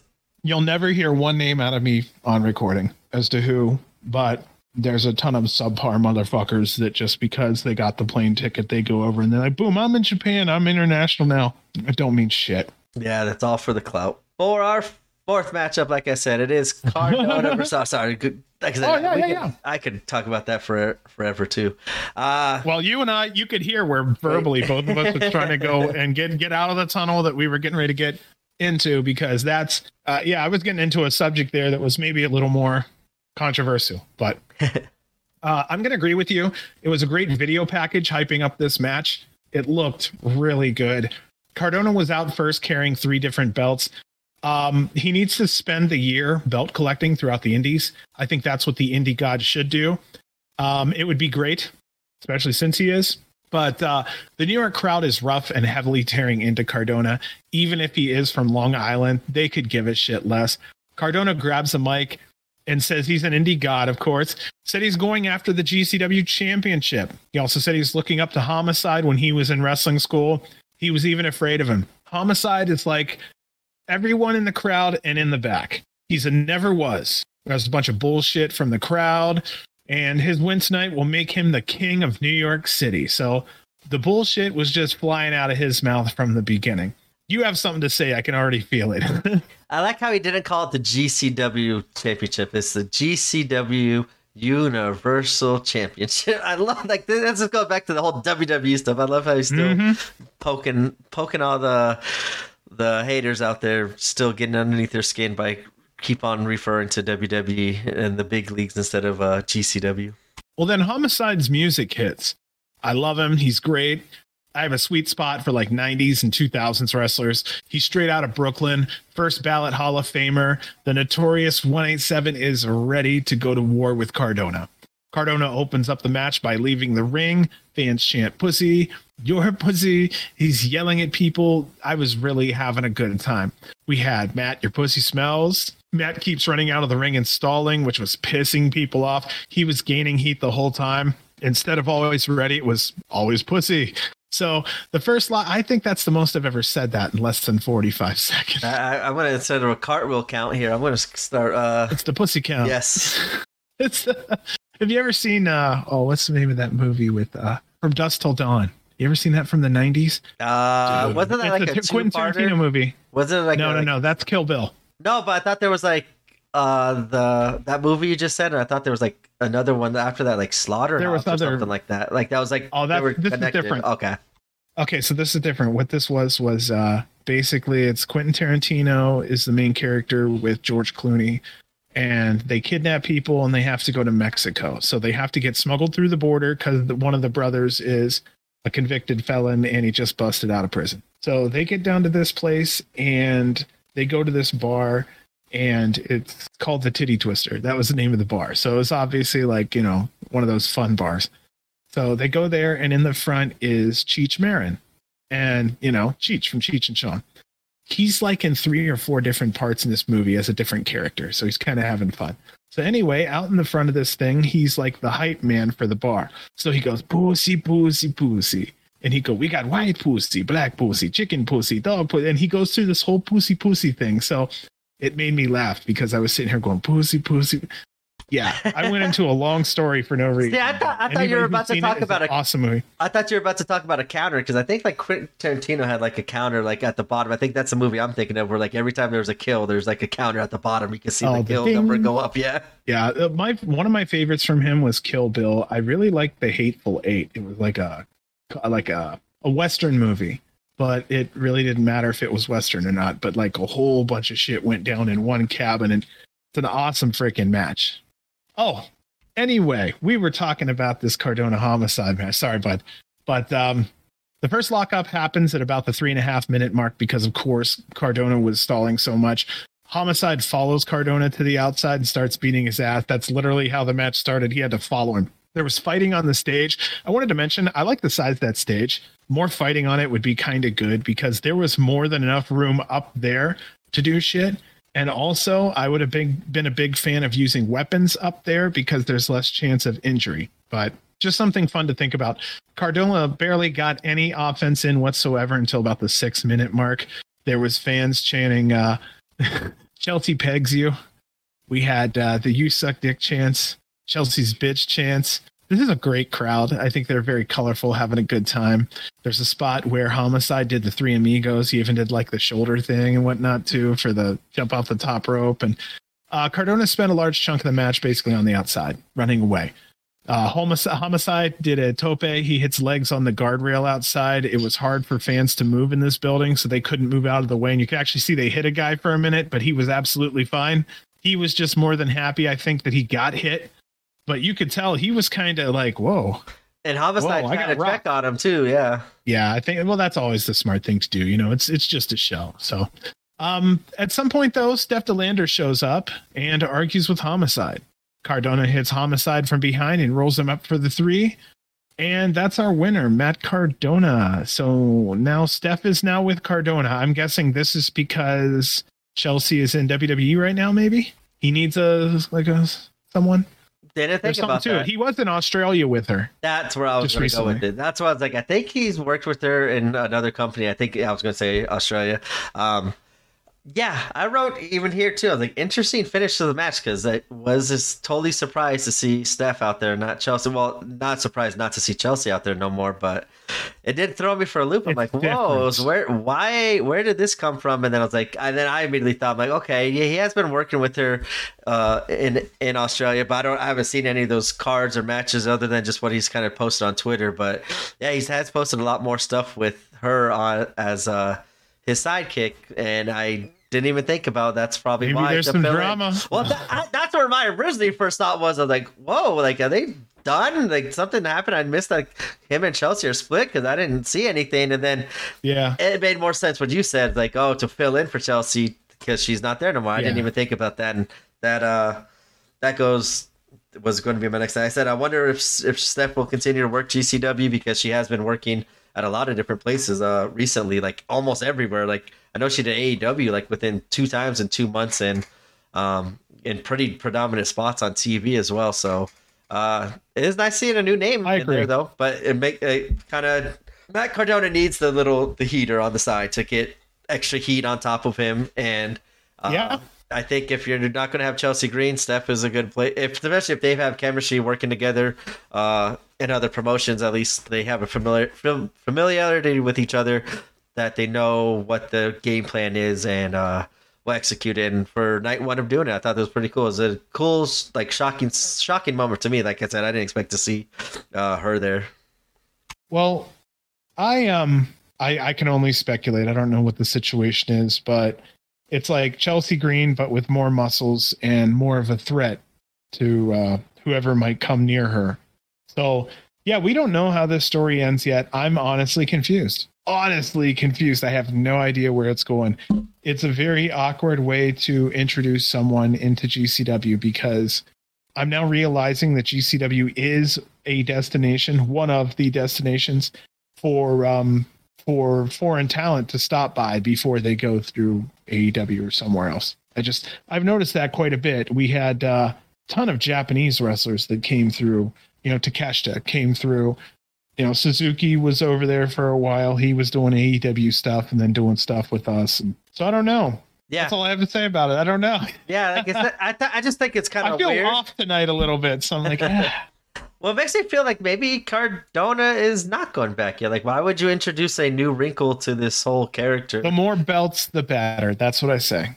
Yeah, and you introduce a new character here. It was like, why would you do this if like in 2 weeks they're not going to be here no more? So it makes me kind of do think that maybe Cardona will be around for a little bit, and we can kind of see what happens with this Steph angle with Cardona. Follow the bookings. That's the only thing you can do.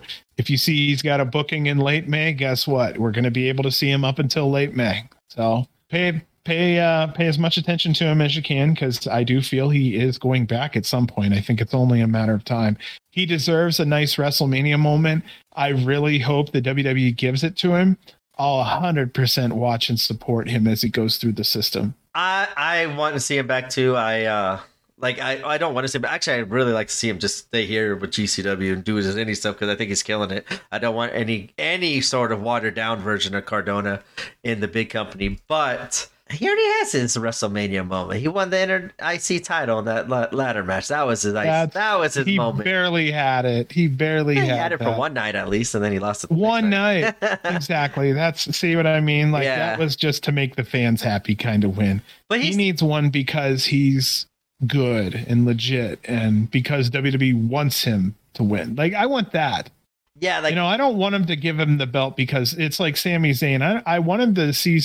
I want to see Sami do something good, but I feel really weird when WWE just goes, let's just give it to him, and then the next night lost. Like why? Yeah, I know he still talks about that as probably like his greatest moment in wrestling is winning the IC title at WrestleMania. But I understand what you're saying. You want a WrestleMania moment based off of like credibility, like it was deserved, not just handed to him. Absolutely. I get that. I understand that part as well. Yeah, so I think with what he's doing out there right now, he does it for another 5-10 years. He's already close to, but he's pretty much undeniable as a performer and just as a professional in independent wrestling. Yes, like I said, Cardona's really grown on me this this whole GCW run. I've been loving everything he's doing, and it just seems to be getting better and better, in my opinion. Well, then you also have Homicide too. He's getting his cheers from everyone when he's leaving the ring. He's in the respect phase of his career, just seeing him special. So I don't want to throw him out there either because, if there's anything rarer than Matt Cardona right now, it would definitely be Homicide. Hard to see him, B-Boy, like those guys, the old schoolers. Yeah, Homicide's up there too for me. Like, I know I kind of feel bad. I didn't even realize until I actually said, like, this whole match, it's all been Cardona, nothing Homicide. And I really love Homicide. I think I've done a match just complete opposite where I just cheered on all Homicide. Yeah, all Homicide and left out. I think it was like the Cole Radjic one now that I'm thinking about it. Like, I didn't make any mention to Cole Radjic. I was just talking about how cool it was seeing Homicide wrestling in this kind of match.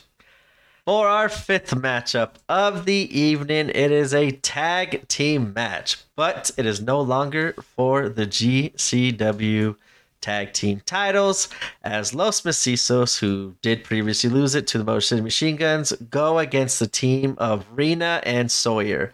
And I liked this match, but I really wish it was not in New York. I wish it was in AC. Specifically AC, because I know all four. The Glass. Yeah, all four would get super over, and I want to see these four in Ultraviolent, as we kind of talked about with Sawyer Wreck the last podcast, and just Los Macizos. I want to see them kind of go on a totally good just deathmatch run. That was the only thing that kind of took away from this match for me. It was like, and like the Los Macizos losing the tag titles, that took a lot of momentum out of this match, and I was kind of worried how this match would turn out, just because in New York City, and as we kind of talked about with Sawyer Wreck the night before, I personally would like to see her not do any more traditional wrestling, just kind of stick to for the moment death match until she kind of cleans up some of the stuff for traditional wrestling. But her and Rena going against Los Macizos, I was all for this, just not in New York, and it was still fun. They still did find other ways to get doors and chairs and stuff like that, but I think it was just missing that one little bit of ultraviolence to kind of put this match. Baseball bat. Yeah. A machete. Where's the fans bring the weapons here? Where's this match at? Toronto. But it's in Toronto, dude. Was it Montreal or Toronto? Oh shit. Montreal. Yeah. Oh fuck. That's all right. But this was a good match. Great. I think it could have been pushed to the next level with a different location and some fuckery added to it. But other than that, I thought it was fun. And once again, nice seeing Rena get to go in there with Los Macizos as well. So this match has some things I swore we saw before, even just a day or two ago. So Los Macizos start the match by getting on each other's shoulders. I know exactly where we've seen this before. So Rena and Ciclope battle on top of their respective tag partners' shoulders. Rena grabs chairs and has a chair duel with Ciclope at one point. Rena ends up eating a chair in the face when Ciclope kicked it into her. Still some weapons usage, but way less than a death match overall. Los Macizos were dominant for the first 4 minutes of this match. A door comes out at around that 4-minute spot. There's a door bridge built by Los Macizos. The bridge accidentally falls. That's okay. They fix it later. It's a nice little spot where there was a crossbody by Rena to the outside, followed by a top rope cannonball onto Los Macizos. Rena and Sawyer take over at minute 6. Sawyer's actually bit Mieto's tongue. You saw that, right?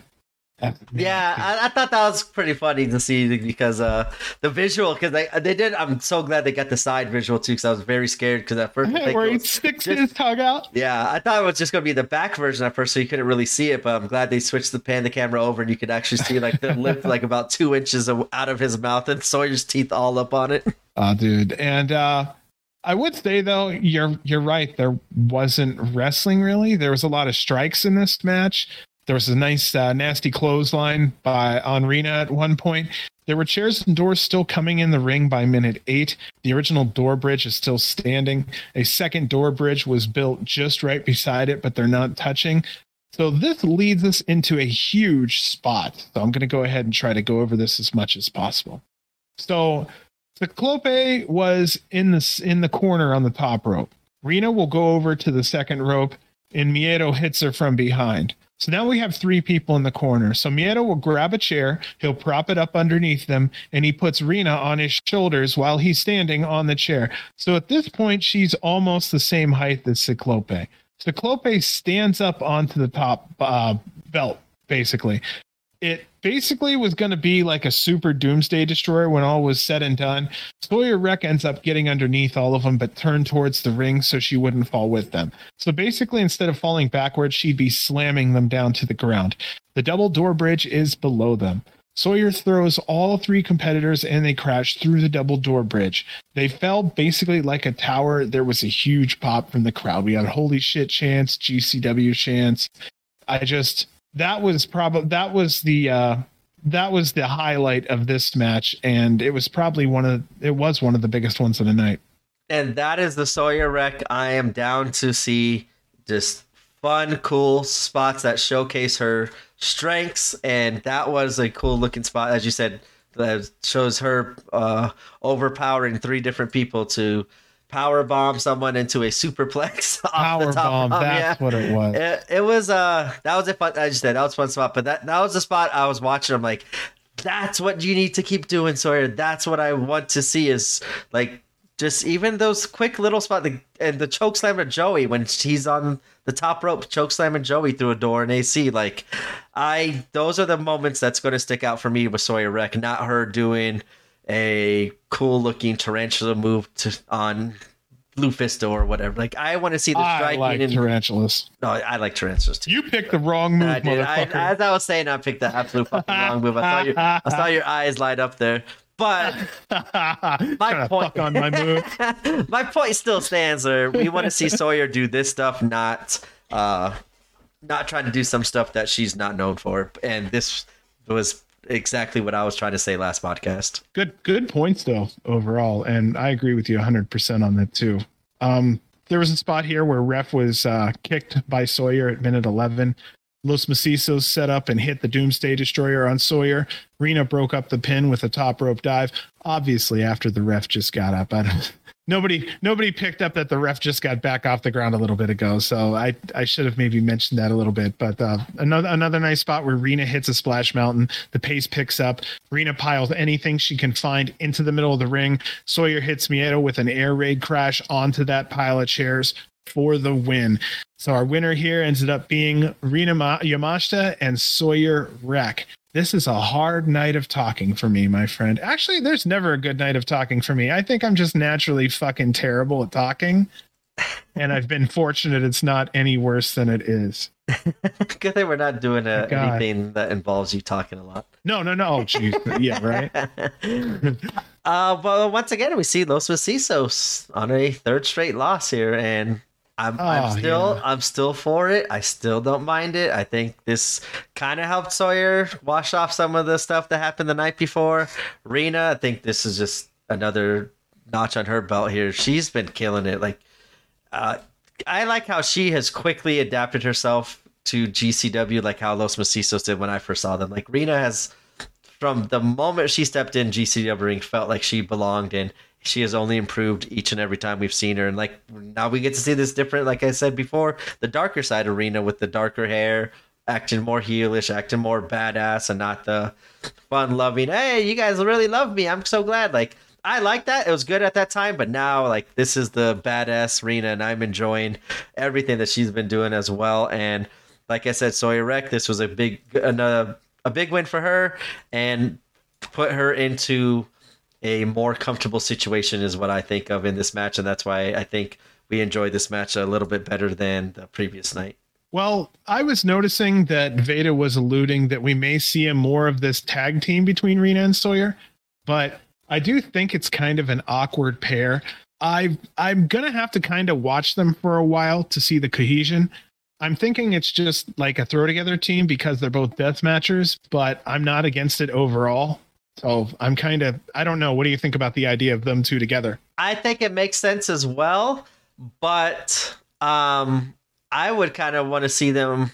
I want to watch them to watch the turn. I wouldn't want to watch like Sawyer turn on Rena, and I think that will help Sawyer get super. Well, either way, if anyone turns, I think it will help out both competitors. But in my opinion, I still want to see like Sawyer Wreck kind of be the heel in this situation. I think she works better as a heel, and Rena works better as a face. But I could see them tag teaming for a little bit, and then just like in this one, Sawyer did the kind of the final move, but Rena, I could see like kind of taking over and taking leadership, and Sawyer getting mad that Rena's capitalizing off of the hard work that Sawyer did, and she's sick of it, and then turns on Rena, and like that would set up a fun ultraviolet championship match with a heel Sawyer badass and a now kind of sympathy character in Rena to get the crowd even more behind her. Yeah, Sawyer heel, Rena face. That's what I'm thinking of. But you can flip it too, like Rena with this new characters being the badass, and Sawyer Rex is going to still get cheers anyway, but I think Rena would still get cheers. I don't know. That'd be a tough one. I think it'd be a tough, like, if Rena tried turning, I still think she'd just get as many cheers as Sawyer Wreck would, and I don't think it would come out. The whole angle wouldn't come out looking as good as, in my opinion, if as it would if Sawyer was the one that turned heel instead of Rena. Good point.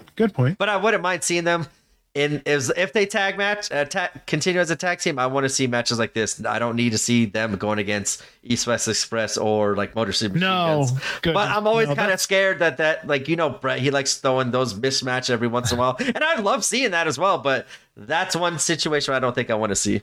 Well, that's why I'm saying I don't see any cohesion here whatsoever. I'm going to have to see more. They're going to have to work on their team. I mean, if they put them together, it could be because they work together as friends. I don't know. So, I'm open-minded, but for me, Sawyer Wreck at this point is like, she needs to death match or, I'm right there. I mean, I'm the same way. I you know what I mean? I'm just saying that's where she's at, because how long is the way she looks going to be the way she sticks out? You know what I mean? That's kind of part of it. Oh, she's so tall or this or that. And I get that. But yeah, she's deathmatch, and that's about it. And that's perfectly fine for her. She has the look. She has the toughness, and she doesn't need a storyline. She's never had a storyline that I know of at all. Yeah, I can't think of one. Yeah, I'm trying to think of one. She hasn't really had no, other than this, like the cool match with Joey that kind of helped her get over, but that was not a storyline. It was just a cool moment that I think propelled her to where she is right now. I don't know. We talked about that one though. She's kind of on shaky ground. Hopefully she really finds herself in the deathmatch scene. For me, I just feel like with the fans, part of what made her shiny and new is worn off, and now we're down to the meat of who she really is. I think who she really is a deathmatcher. So that's how it is. When it comes to Rena, I really would have liked to have seen her I would have liked to have seen her with Cologne. I feel like they have something together. Maybe it's because that's where we first kind of saw the whole. I think so too. I think her and Cologne have this vibe of, I don't know. Seeing her and Drew Parker in Japan though was pretty. That one felt like it was meant to be. Like those two are the ultimate tag partners, but if that's not Drew, I think Alex Cologne too absolutely fits in perfectly. I've mentioned Cologne the last two shows. I miss Cologne. Yeah, I'm actually watching. I just watched a little bit last night of their show in Atlanta. I think it was like Hope to Die, or I think it was GCW's Hope to Die, where it was him against Hunter Freeman, and just watching Alex Cologne and that deathmatch stuff. I was like, man, we really do miss him. I really do miss him, but I think we kind of not took him for granted, but I do think they did miss an opportunity of having him challenge or even win the GCW World title, because he kind of carried the deathmatch scene for a long time for GCW, and to not get that touch, even though he was supposed to on like two different occasions, to actually not get it kind of does bum me out a little bit. This is where we could have used that middle of the road title, the one that Speedball could have had, Deppen could have had. He could have had that belt. We could have given that belt to Bandito. It could have went to Ninja Mac. It could have went to Commander. It could, like, that belt. We need one belt outside of the heavyweight. Pulled the ultra-violent or the extreme. They step on each other in my head anyway, and I do the reporting on these shows a lot. I would like to see something like a carrot dangled to all those fantastic talents that aren't getting a shot at the World Championship, because we have so many. We're so thick in the middle of the roster, is a good way to put it. We're loaded with talent in the middle. It's like if we had Eddie Guerrero over here right now, he's a little bit of not really. Where would he go for a title? he'd get a shot, maybe two at the world, and then that's it. He'd just be sitting in this middle mediocrity with Deppen and all these other guys who I feel should be fighting for at least something. I think I hate to talk about this a lot, but I really do feel strongly, dude, there needs to be something for all those guys because there's such shining, wonderful talent in that area. I think what hurt Cologne was that they went on with that whole 440 versus Nick Gage storyline for at least a year. I think that kind of caused him not to become world champion. And then once Cardona won it, that you're not going to put him with Alex Colon. Like, I just hate to say it. Like, that's a tough matchup to happen. But then when Moxley won it, I thought Alex Colon definitely should have been the one to take it off Moxley, that earned it, and he was obviously still at the top of his game at that point. I just think a lot of the timing and circumstances kind of hurt Cologne more than anything other than just like them not getting on the title shot. I just think unfortunately that storyline went a whole year and that kind of blocked him for a year. But then Moxley and Cardona and Nick Gage had a storyline for a long ass time, and that hurt him as well. I really think now though that the world title scene, as we will see here at the end, is more wide open than ever before in GCW, and I'm really excited to see where that goes just because of the possibilities of what could happen. And I think Nick Gage was even going there. I mean, we saw Leo and Speedball and who was the other one that just challenged right before? Oh my God! Who are you thinking? I'm trying. There's a lot of challengers. Deppen. No, who did Gage? Oh, okay, yeah, there it is. Tony Deppen. He did challenge him on this run. So I think Nick Gage. Blake Christian challenged him. Blake went against Nick Gage. Yeah, for the title. Yeah, I could be. Yeah, whoa. Maybe I'm wrong here. I'm not saying. I don't think Blake ever. I think Blake's only opportunity was against John Moxley. I don't think he ever did go against Gage. Yeah, I could be wrong. I'm wrong here. But I just think now that's where the title scene is always fun, when there is now not a storyline that's like just hovering over that belt that blocks out a lot of other people. I really like how they could run a storyline now where it's a lot of different challengers could be going after the belt, like as Nick Gage has proven with all these different opponents he has wrestled against lately. Dude, now I'm like over here going, okay, did these guys actually fight each other? If I have to put money on it, I don't think so. I don't think they ever did either.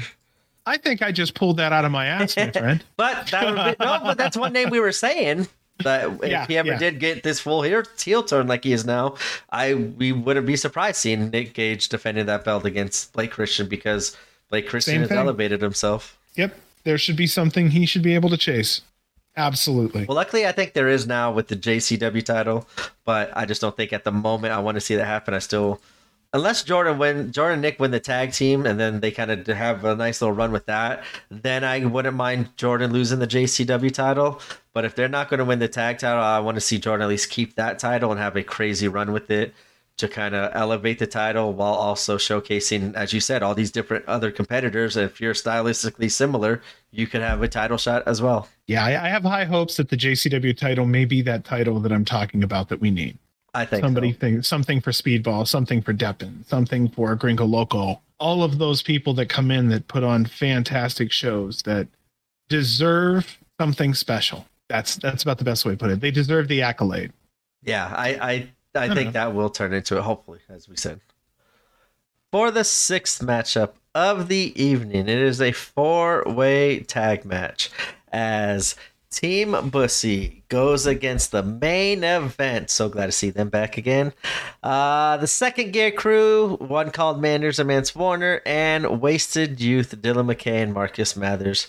And what a crazy group of tag teams they put together for this match again. I just expected a lot of chaos just with these four teams, as they are just completely different. So you got high flyers, you got brawlers, you got fun and entertainment with the main event, and you got Team Bussy that's down for anything and will do anything during this match. So, oh yeah, during the match too. Yeah, Bussy's fucking down. That's all I know. This was a fun match. Like I said, it was crazy, different components, and I enjoyed it. And they think they all did a great job of getting their stuff in and having an entertaining match, even though there's no story with it. It was the crowd was into it as far as I could tell from the chants that they were going on. I pretty much heard a chant for every team, I think, except Wasted Youth. Sorry, Dylan McKay and Mountain Madness. But you guys, they had some crazy high flying moves as well. Oh, yeah, 100%. So here's what we got, everybody. We have 8 people, lots of moves. I'm going to be somewhat general in my review. Don't kill me here. So the match started before the intros because Wasted Youth decided they were going to start off hot because that's what they wanted to fucking do. Also, they were probably the youngest in the match. So chances are they just wanted to get the shit over with. But the main event started out strong. Wasted Youth was really shining. There was a lot of tag moves going down between both teams. There were bussy chants. They come in and completely clean the ring of all the teams. By the 4th minute, every team has been featured at least one time. Wasted Youth and the main event were in the corner in one spot, and Manders uses Mance as a battering ram. That was just... I just had to mention it because I don't think I've ever seen that where Mance was actually used as a fucking battering ram. Bussy starts to take over at one point. They're tearing through each team individually. The main event eventually get in the ring and they both start heating up. They had an awesome amount of teamwork. Main event always do. The Awesome Youth deliver a ton of tag moves on most of the wrestlers in the match. Way too many to count. Effie grabs Mathers. You hear Effie chants. Allie puts Mathers on her shoulders, and Effie hits the Avalanche Stack Rider on Mathers for the win. So our winners in this one was Bussy. And again, my words did absolutely no justice as to how decent the match was. Just go back and watch it for yourself. It's just a play-by-play would have been too much. Yeah, there was a lot there. One of my favorite spots of the match was when Alley Catch and Effie had Wasted Youth and main event in the corners, and went in like they both did the Yakuza kicks in the corner, and then it turned into Cannonball, and then Alley Catch went all 4 competitors around the ring with different hip attacks and stuff, and I thought that was a pretty fun. Effie just ride or die with Alley or anybody who was his partner. He's just out there just willing to do whatever to protect them, but also just cheering them on. Like he's like a big old cheerleader in the ring for Alley Catch, and it's good to see because those two together, their chemistry that they have is always awesome to see. You know, that's a weird one. We'll have to talk about it sometime. I always notice Allie does Effie stuff. I don't know a damn thing Effie does to Allie stuff. Yeah, this is something we will. Maybe I think attack, but this goes. This no, yeah, well, maybe, but yeah. Well, we can kind of get into it a little bit, but basically, what it is just I think Allie tags along with Effie. Even in the match last show, I was talking about how she was doing the whole kiss me, you know, you want me thing, like mess with someone's, you know, their psyche. I can't name a damn thing that Effie does that Allie does off the top of my head. I'm sure there may be. And I think you're right. They do have a good chemistry together. But like we were saying a couple months ago, we do want to see her break out on her own. And she was definitely doing that. And I wanted to see her continue to do that because she really is getting a good character underneath herself. And I don't want to see her lose any of that. Yeah, I do want to see, like I said, I want the tough Allie with the knife, and same thing with the Sawyer Wreck. I want the tough attitudes that got them famous in the first place. But in this match, everybody hit their spots. I really liked how they all kind of hit their own spots with their own little fun ways. And never mind. Go ahead. No, you're good. We haven't seen Matt Justice in a while. Do you know anything going on there? Is he injured or you know anything? I don't know anything. I have like a suspicion, but that's pretty much. I'm just speculating. I don't really have anything like a concrete and evidence of why he hasn't. Okay, so do you have anything to go on for speculating, or you're just saying to hell with it? I kind of think it's this. Other promotions. Let's talk about it. You think he might be doing a couple things outside of GCW? Yeah. Yeah. Okay. So be it. No, I wondered because I'm out of the loop on that because like I said, with GCW, if I don't see him there, I don't know any better sometimes. I haven't been watching as many other promotions lately because I've just been squeezed with time. But the other thing I was going to say was we need to see a more updated version of the Awesome Youth versus East West Express. You got Dylan McKay at 23, Mathers at 20, Wayne 17, Oliver's 23. I think that would be a great highlight match to show 20 years down the road to these guys. Did you mean Wasted Youth or Awesome? You said Awesome Youth. Oh my gosh. Okay, I didn't know. I even wrote down Awesome Youth. I didn't know if there was another team out there that I didn't know about. That's why I didn't want to say anything or question. No. Oh, is there like another team out there like the? Awesome I'm just making up shit. Was Awesome Youth a different night? I don't remember. Maybe Awesome Youth ever. I wonder how I'm.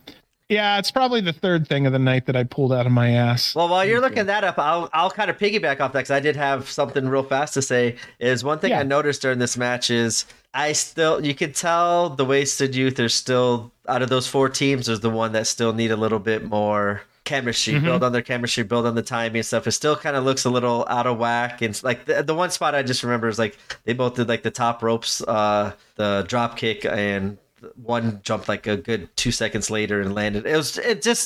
I love their move sets. I love their creativity. I just think they need to kind of keep on working together as a tag team. And that just, and not even knocking them. And this is where I was going with it. Not knocking Wasted Youth with that. I just think that's what's so amazing and so makes East West Express special is they teamed up one time and boom, it just clicked for them and they were in sync. They were all doing the same moves at the same time. And like their fluidity, like their timing on everything that Nick and Jordan does when their team is like at the exact same time. And that's something that you don't get unless you've teamed up together to build that chemistry. And I just think that, in my opinion, they're also lucky. They're also lucky, man. That's real hard to come up with something. I think they ruined it for me. Rock and Roll Express shit. That's what I'm saying. I think they ruined Wasted Youth for me, but like put my expectations for Wasted Youth way higher because I saw how fast Jordan and Nick clicked and connected, and I just don't understand why. Not that saying Wasted Youth isn't all the time on the same page, but I could tell when I watch them that there's just a little lacking of the chemistry. But I just think you said Jordan and Nick got so lucky and timing, and they're both, I think, so incredibly good. I think it's just perfect combination at the right time. Yeah, they have a little ways to go, but I'm really looking forward to both of them teaming up. I was looking at Dylan McKay, and I'm looking at his hairline and I'm like, dude's like 32, 33, right? Now this is coming from me. My hairline is like, there's some hair there somewhere, but listen, I was looking at that because I was losing my hair when I was young and I actually thought he was older than 23. I'm not going to lie. I'm just telling you the truth. I really did. And I'm like, oh no.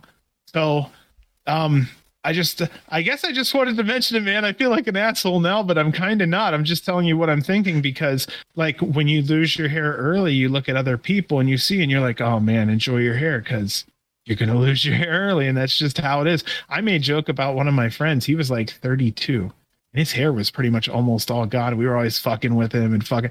10 years later, no shit, I was starting to lose my shit. And I'm like, oh, my friend calls me up. He's like, heard you're losing your hair, bro. He's like, you want to borrow some of my hats? I'm like, fuck you. I had a high school friend who was like 19. Like as soon as they graduated high school, boom, that hairline was gone. And it was like, whoa, like I was shocked. Like, he was a baseball player too. And like, we always obviously wear baseball hats. And like, I never really noticed how, I think he shaved his head after high school or something like that. And that's where I noticed like the hairline. It's like, whoa, that's pretty crazy at that young of age. My joke is now, like I always tell my wife, I'm like, hey, if you start to see like some messed up hairline, just tell me, I'll shave it all off. We'll go Mr. Anderson style. I'd rather look like Mr. Anderson than Hulk Hogan. There you go. Hey, you know what though? I'm going to end up with the horseshoe at this point. I'm going to live like a monk. I'm going to have that holy shit going on right there. The holy shit. I think it would be a good tag team at some point, and I'm sure they may have been close to meeting up before. I'm about to say they just have recently, actually. Yeah. So we need to see we need to see another run back, I think, again, because if those 4 were all firing on all their cylinders, it would just be a dynamite matchup, even at their young ages. Okay, it's funny. They literally fought in the next show we're watching. Oh, well. See, you haven't watched it. I don't watch the head. Yeah, exactly. No, I never watch the head because it would taint my review on this show. I swear to God. Stay behind. I rely on Twitter to give me highlights of what goes on in most of these matches when they're going on live because I keep myself like People don't understand what kind of shit I go through for this. And they wrestled on New Year's Eve too. They wrestled on New Year's Eve, but like it was funny. You said that, I'm like, Wow. I thought they just wrestled. Like, didn't I just see them wrestle? And I forgot it was on the Toronto show too. Like, I looked it up on Cage Match real fast, and first thing up, East West Express versus Wasted Youth. I'm like, oh shit, I didn't know it was that soon. And then I was thinking, like, didn't I see AC? And as I was thinking it, I see like a couple matches down, they didn't go against each other New Year's Eve. So I do like to see them kind of like would start. I think I did say that on the New Year's Eve show. I thought it would be kind of cool if they did start a little rivalry, kind of going after each other as two young tag teams that are chasing after the same thing. And I think I even said Willie, the Wasted Youth should kind of be fighting for it. They're like, hey, we've been a tag team longer than you two. Why are you guys getting all the credit and the shine and the spotlight and we're not? We've been busting ass longer. I'm pretty sure I said all that stuff. If not, I'm saying it now. I think that would be a good way to kind of start that feud off and have Wasted Youth kind of be working as heels going against the East West Express there. Or you could flip it around and have them, East West Express, being the cocky tag team and have the Wasted Youth be like, hey, you guys are not appreciative of the opportunities you're getting. Let us hop in there. Yeah, I do like those two tag teams that kind of go at it as well.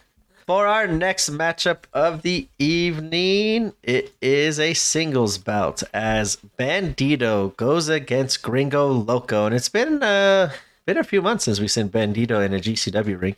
Actually, I don't think I've seen Bandito since his match with Bryan Danielson on AEW Dynamite. It's been a while. Yeah, I think that's the last time I saw him. He absolutely, once again, killed it that match as well. But this match I thought had match of the night, had show stealer all over it, because how can you not with two incredible lucha wrestlers in Gringo and Bandito? And I was so looking forward to this match, and it absolutely delivered.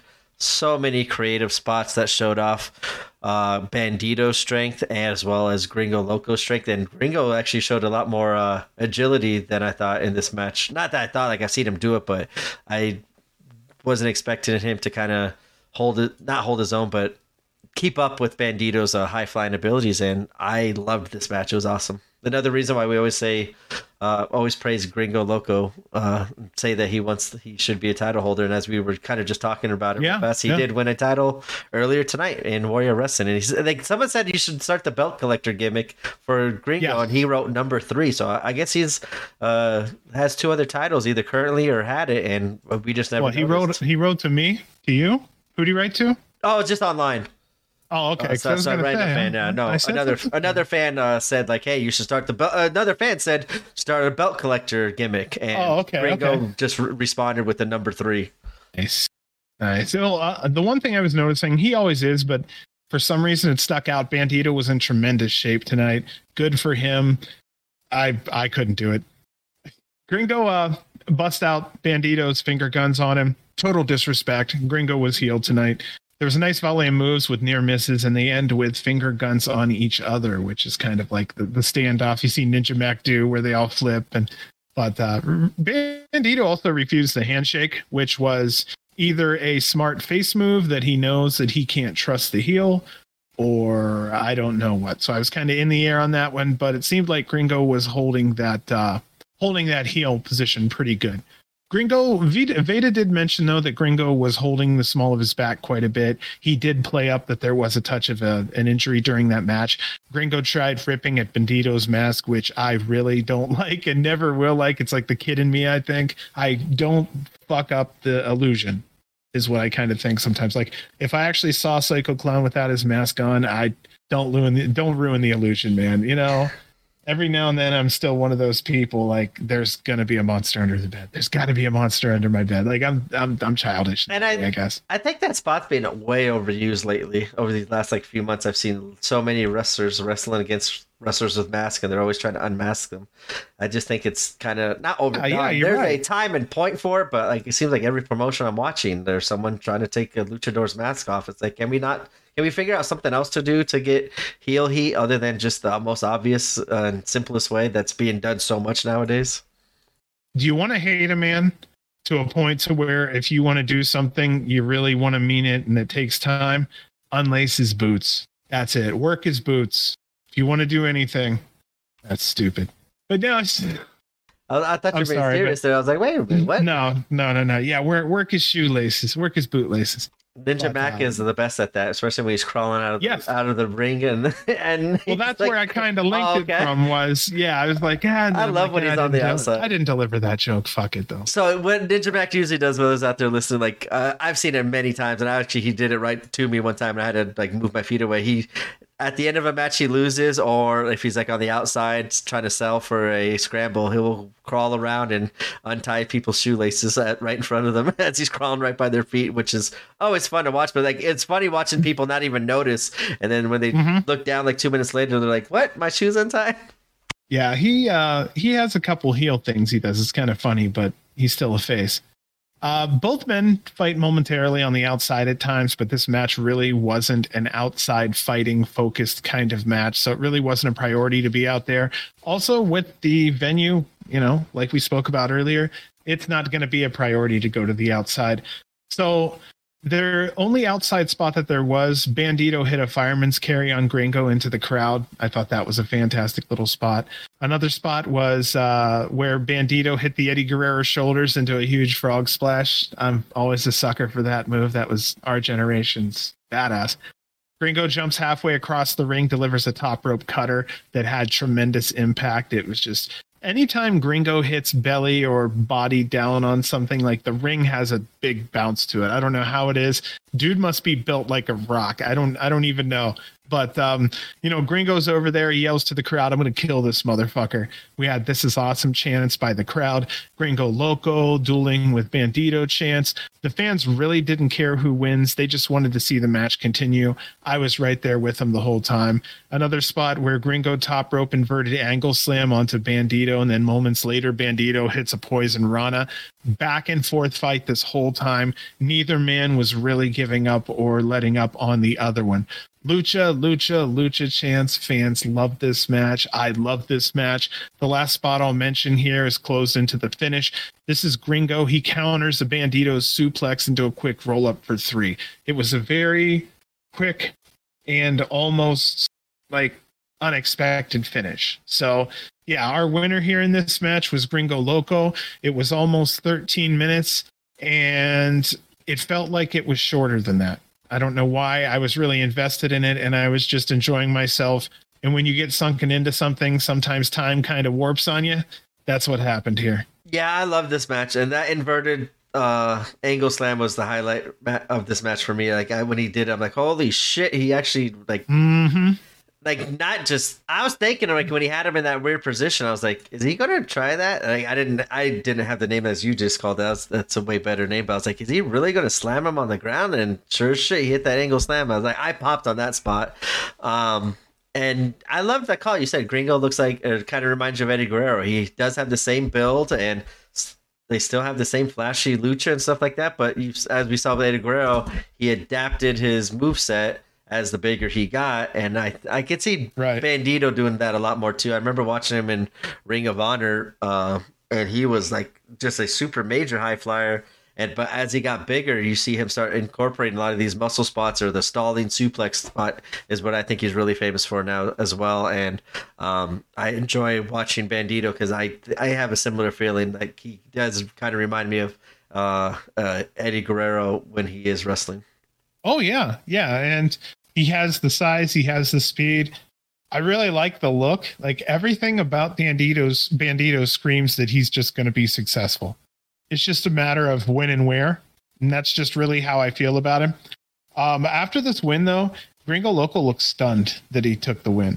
Bandito also looked stunned that he lost on this one. He's like, it was only 3. But this was a huge win for Gringo. I hope this is a sign of good things to come in GCW for Gringo. And I'm with you. It was wonderful seeing Bandito again. We couldn't see him again soon enough.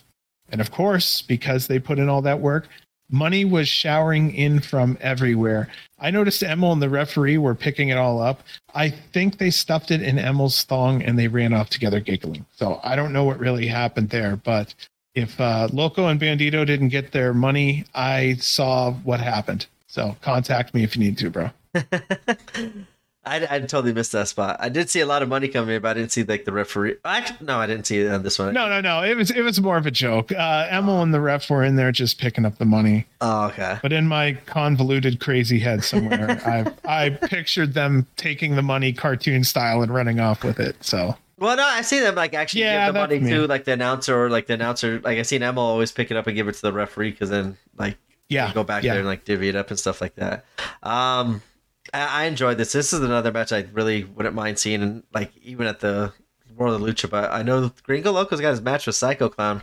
The one thing I'm disappointed in, especially these last few shows, they've been to LA 2 or 3 times since December, and not one of those times to the build up to the collective did they have Psycho Clown, which is a little scary. Like I don't like how there's no build. Yeah. And that's going to be like one of the marquee matchups for World of Lucha is Gringo versus Psycho Clown, the rematch, but we really haven't seen Psycho Clown in a long ass time. So unless he's recovered from injury, I don't know what the whole situation is, but I would just like to know, like I would like to see a little bit more build up to that match since it is a major match for that card, and that's the last card of the collective is the World on Lucha, and I know they got pretty big plans for trying to follow up WrestleMania, and they're having their last show for the collective. They're trying to go all out, and I don't know. We'll see. I definitely, if they, let's say something does, Psycho Clown can't make it, I would love to see Bandito fill in for him again because Bandito's been hitting on all these matches lately, and him and Gringo Loco had a great match in 12, 13 minutes it was, and I think it could have gone a lot longer and told an even better story if given the time to lay it out during the match. See, and I thought Psycho Clown and Bandito were meeting up again. Psycho Clown Bandito? Psycho Clown and Gringo Loco. They are, but I'm saying there's no build. Like, it's just been announced, and we haven't seen Psycho Clown at all. Like, they've been in LA, and that's where I know I've seen Psycho Clown, or LA or Texas, and they have history too. Yeah, and they just, like, I don't know why Psycho Clown hasn't showed up to kind of help promote this or kind of further along the storyline heading into the biggest shows of the year. So, I'll give it time. I'll give them the benefit of the doubt as they always find some way to still connect. And if they can have anything close to like what the match they had last year, I'm all for that kind of stuff. That will lead us into our 8th matchup of the evening. And this is a GCW Extreme title match as Joey Janela defends the belt against Grim Reaper. And I can't remember, that wasn't an open challenge. I think Joey Janela like specifically said he wanted to have this match with Grim Reaper because of his ties to New York, and as he says that later on at the end to kind of give him his flowers as he's one of the founding fathers of independent wrestling. OG. Yeah, OG. There you go. That's a better word. And so I was originally surprised and seeing how Grim Reaper, this is where I go back to my whole wins losses shit. But in this one I was surprised, but then I was like, you know what? I'm all for it. Give Grim Reaper this match. Joey Janela will have a pretty fun match and give him his spotlight in New York, and I didn't mind it at all. That's where in certain situations I disregard the wins and losses, and this one I did because it did make sense, and we haven't seen Grim Reaper in a while either, up until like the AC shows, but it felt like we haven't seen him in a while up until then either. I think we saw him one time maybe on the West Coast, and generally he's an East Coast guy. Yeah. I think that's just his thing. I don't know if we've even seen him down south, like on any of the southern shows, like Atlanta, Alabama, any of those shows down there. I'm not 100%. I am happy that they're going back to Orlando for the first time in a while. Anyway, I kept having dreams of a GCW video game, because I started to see the rundown on where GCW was going, and it's like Harpo's and like all these ones where I'm like, oh shit, like I wish I could play those in the video games. So, like I said, I might get WWE 2K23. If you find out how to get a hold of all the GCW stuff on that one, let me know. Absolutely. Either that or I maybe get 22, but I'd rather have the extra year of whatever it is. Like, I'm trying to think of the name for it when, they better quality. Well, it's not even that, but it's like another year of them actually backing up the game and making sure they, do all the debugging and everything on it. So, you know what I mean? An older game, they kind of, to a point, they go, okay, well, we're done with that one, and they move on. But that happens all the time with WWE 2K. Yep. Like after 2 months, they're done with shit and it's already focusing on the next year. Yep. About how it works. Okay, so we're getting shiny little dots all over the building. They accompany the wrestlers' entrances as the night goes on.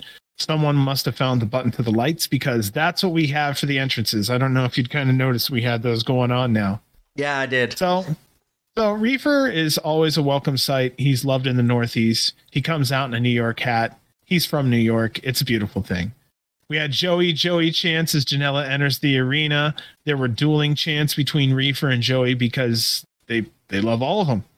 I was expecting a classic GCW matchup. There were two veterans in the ring. It just looked good. I don't know. Something nice about seeing two old-fashioned veterans like go at it. It's like back in the day I'd watch Sandman take on, I don't know, Sabu. And 20 years later, when you see that old match, it just feels good. You're like, oh, there's two guys who've been around forever going at it.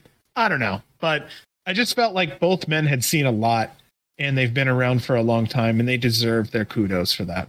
We had Jersey Sucks chants from the New York crowd trying to get under Joey's skin. Janela was beating up Reefer and mocking him. They fought to the outside just around the 1 minute mark. There's a spot where Reefer uses a chair to jump off of the stage and onto Janela below that looked really, really good. Both men make it back to the ring. Joey was mostly in control and he gains a little heat. There's a spot where Reefer goes for a tornado DDT, but Janela reverses. Joey goes for a second rope. It was some type of second rope move on Reefer, but Reefer counters it into a springboard Russian leg sweep. Reefer gets up and lights that big old joint. Oh my goodness, man. Okay, so your thoughts so far. More wrestling than expected, right? Yeah, it felt like a Grim Reefer match without that second rope springboard Russian leg sweep. That's a typical move. I always wait to see him perform that move on. And I did like how, like I said, you said it felt nice seeing kind of veterans that we watch in GCW a lot kind of go at it, because we see Joey go against all these new names that are in GCW and aren't typical ones that have been there not since day one, but have been there for a while. And it was nice to see these two veterans have a fun matchup in a place that's going to absolutely respond to both wrestlers, as Jersey for Joey and New York for Grim. I thought it was perfect, like outside of wrestling storytelling that could be told throughout this match. Oh, that's nice.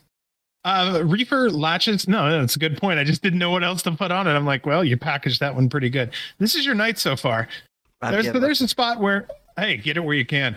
There's a spot where Reefer latches in the chronic crossface while he continues to smoke. Joey literally takes the joint out of his mouth while he's locked into the move and he starts smoking.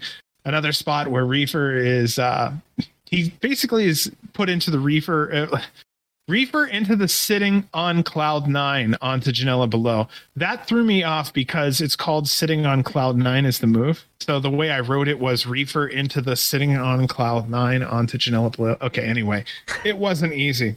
Go ahead, say something. No, I'm not going to say nothing because, like I said, I did that just for two moves during the whole match, and I had to rewind and stuff. I'm not going to say shit on you, how you word that, because it is tough to do what you do when you do your... Dude, I got PTSD from doing that shit, I think. Like, there's just so much going on in these matches.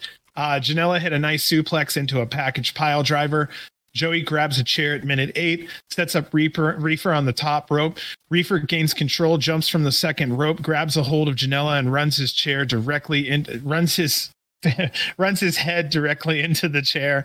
Reefer said, "Fuck you, Joey." He's being defiant. Joey kicks him to the ground, places a chair on Reefer, goes to the top rope and performs a huge avalanche double stomp for the win. So our winner in this one, Joey Janela. This was Joey's first win since returning home stateside. So good job, Joey. Yeah, I enjoyed this match. It was not typical Joey because it would have lasted like 20 minutes longer, but I really liked how they just hit the spots that they're known for, and I love the spot where Joey's taking the blunt out of out of Reefer's mouth while he's still in a hold. It's like, hold on a second, let me reach to my arm, can't reach there. There we go. I enjoyed this match, and I know you're about to get into what happened afterwards. That's what kind of threw me more for a loop than anything because it was unexpected, and but a pleasant sight to see. Right. See, yeah, you know what's coming. Yeah. So Joey grabs a mic. He says, "This isn't about Jersey. This is about New York City. He says Reefer is a legend in New York City. We're getting Reefer chants from the crowd. So he explains most of the crew that he originally was with is dead, retired, or fucking canceled. And here's Reefer. He's still puffing and stuffing. So 2 kids and maybe another one being made tonight, says Joey. But thanks, Reefer, for his contributions to independent wrestling. So Janela leaves the ring. He lets Reefer get his congratulations in the ring there. Reefer explains he does this for his fans. He's going to continue to do this until his legs fall off, which is many thanks. He said if he didn't do this, he would die. And, you know, there are quite a few wrestlers where I'm pretty sure that this is what keeps them going. No lie. Yeah. Nothing wrong with that. I mean, if it keeps someone alive and it keeps them moving, man, hey, you know. So I always take that one to heart because I'm sure some people, this might be all they have. And I'm happy that somebody like that found something that they like to do. That's the way I think I like to put that. But just as there are all these thanks coming in and all these claps and cheers and congratulations, we have a beautiful feel-good moment. Here comes Mason from behind, directly into a chokehold. I even put in my notes. Pero is with him. Fuck that. Pero is with him. Pero knocks him down, and Mason starts to choke him with Pero's chain. Janela comes out to help Reefer, and he runs off Mason and Pero. That right there tells me we've got ourselves a new storyline. Now, my question is this Reefer and Janela, or just Reefer? That's what I'm wondering. I'm gonna probably say just Janela, but no. Just it was Reefer that they attacked. Yeah, but I still think it's going to lead to Joey versus Mason more than it was going to be Reefer. That makes sense. Okay, that makes a lot more sense actually. I mean, they might have one match like to kind of finish the story, but then I think Mason's going to win and still do something after the bell. And Joey's like comes out once again to save his ass and challenge him for whatever show. I originally was thinking at first when this was happening, because I think Joey didn't announce his match at Spring Break until after this. But when I first saw this, I thought it was going to be Joey versus Mason at Joey Janela Spring Break, and I was kind of shocked because there was not really a build to it other than this. And but then Joey is going against Kota Ibushi, which I think is cool. But that leaves kind of Mason with nothing to do, which kind of frightens me that he has nothing to do during Collective Weekend and will just be roaming around the UCC kind of Effie beat down. I was thinking he's going to cause havoc and just interrupt it. Like every show, he'd find some way to interfere at every show and kind of wow, yeah, piss everyone off. Persistent pain in the ass. Yeah, boy, that'd be interesting. Yeah, what I was thinking in my mind, if there's no match, then Mason's going to come out and be like, "Hey, you know, I'm a this, I'm a that. You guys don't even give me enough respect. Give me a match on the biggest night and blah blah blah." And then maybe from behind, Effie just fucking clocks him. So that would be another. Cool, again, we're looking for pops on WrestleMania weekend. So yeah, and like I said, now Mason, as far as I know, they're done with the whole. I think now this proves they're done with the Effie stuff. But if it's found a way to kind of continue, I think that would be a smart way to do so.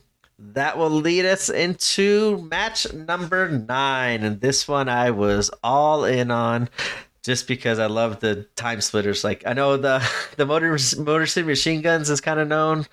Alex Shelley's most well-known tag team, but I really loved all the work they did in New Japan with Kushida as the time splitters. And I was really excited to see this. And even with it not being East West Express, if you asked me one person to fill in for Nick Wayne to team with Jordan, it absolutely was going to be Speedball as the answer. And I was really excited with this match, looking forward to this match and excited to see it. And it connected. And the one big takeaway I really got from this was I thought it was cool. Jordan's not signed with anyone, and all 3 of these competitors are with Impact Wrestling. And I was like, maybe this is like a little tryout, or maybe Jordan kind of kills it and they go back and kind of give Jordan, put Jordan's name in Scott D'Amore's ear and kind of maybe get him on Impact Wrestling. But Jordan spent a lot of the time in the ring too. Like that's what kind of made me really start to think that as the match went on. It was like Jordan was in there quite a bit and he was getting the work in with those competitors. And I was just like, and he held his own. Like him and Speedball, they didn't do a lot of crazy tag team moves together, but Jordan absolutely proved. We've seen it with Alex Shelley before, but with Kushida, I wish he would have had a little bit more interaction with Kushida. There wasn't a lot there. It was mostly with Alex Shelley. But Jordan, this was a show out match, in my opinion, just for Jordan, showing that seamlessly he can work with Impact wrestlers and have a great match. And hopefully this will lead to something bigger for Jordan down the line. You know, Jordan's holding his own right now. He's being put in much better positions, and he's really doing a damn good job in those positions. Okay, this was the semi-main event. The time splitters looked so fucking good this whole match. Like, they looked so good. And that they made these two look like the throw together team that they were. I don't want to cheapen it because they're both awesome competitors. It's just they put them together. This looks like Team Splitters look like a real team. Like, God, it was good. I haven't seen them together in a long time either. And Veda Scott that's a mention. I was going to hop in there. I didn't mean to cut you off there, but that Veda Scott made that exact mention was, it just seems it doesn't matter who Alex Shelley's tag partner is and how long that they haven't competed with each other. As soon as they get in, he just connects, and it seems like they never miss a step. And I think I said this on the last podcast with the Motor City Machine Guns just in general as well. But Alex Shelley has had so many tag team partners throughout his whole career, and Veda Scott, like, excellent call on commentary saying like he's so good, and that's why he's still around and still wrestling at the top of his game, because he has never lost a step and just fits right in there. Like, nothing's ever, like, they didn't miss a beat at all. Yeah. And I thought that was just cool. Veda Scott mentioned that on commentary, and you mentioning that right there, like with the Time Splitters not wrestling for a long period of time, and you could never tell watching this match. No, absolutely not. Every single wrestler in this match has been or is a champion at one time. I thought that was really kind of special. Kushida was out to heavy Kushida cheers. Jordan was out. Wayne can't wrestle because of the situation with New York. So he looks to Shelley at one point in the beginning of this match and kind of taps his invisible watch. I don't know if you noticed that. He was basically saying time is coming for East, West, and MCMG to meet up. I don't know if you noticed that. And it was a call to Kushida, because Kushida's always time splitters. That's right. Watch too. I liked how you did that. I was thinking what I said, but once you said time is up, I was like, oh shit, that's a good call too, because they're going to be seeing each other at the collective, and Jordan's telling them time's up. I thought that's cool. I didn't think of that aspect of it. Yeah, and he's the champion too, so he's like, oh shit, you know. So Bailey is or will always be welcome in GCW. I love him. I can't get enough of him. Again, if there was a nice title to put on him, I'd like to see it, because, well, again, this goes to the last point from the last show, man. He's just one of those guys I'd love to see him carry our gold into another company and show it off. And I like how he represents and carries himself.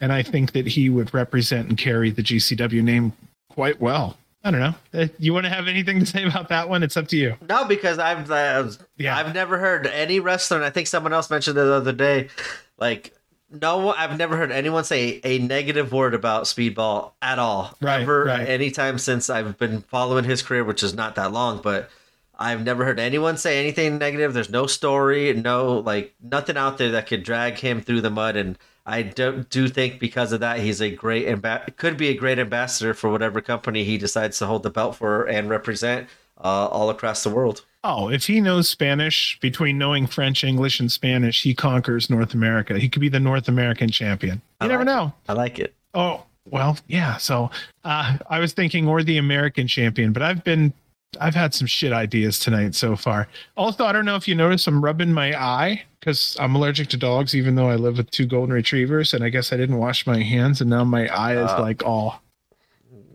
So looks like I have COVID or something. I do not. But there were, given the situation with all the champions, there were no titles on the line tonight, just Pride. I really was settling in. Like, there are matches where when I'm really looking forward to the matchup, I'm like, okay, do I have my water? Am I comfortable? Can I just watch it? And then sometimes I'll actually watch the match, then I'll turn around and watch it again and take notes on it, because I just want to take it in for what it is. And this is one of those matches I really enjoyed and really tried to take it in as much as possible. Oliver and Kushida had a little exchange that shows promise for a future match down the road. That's something I'd like to maybe look into at some point.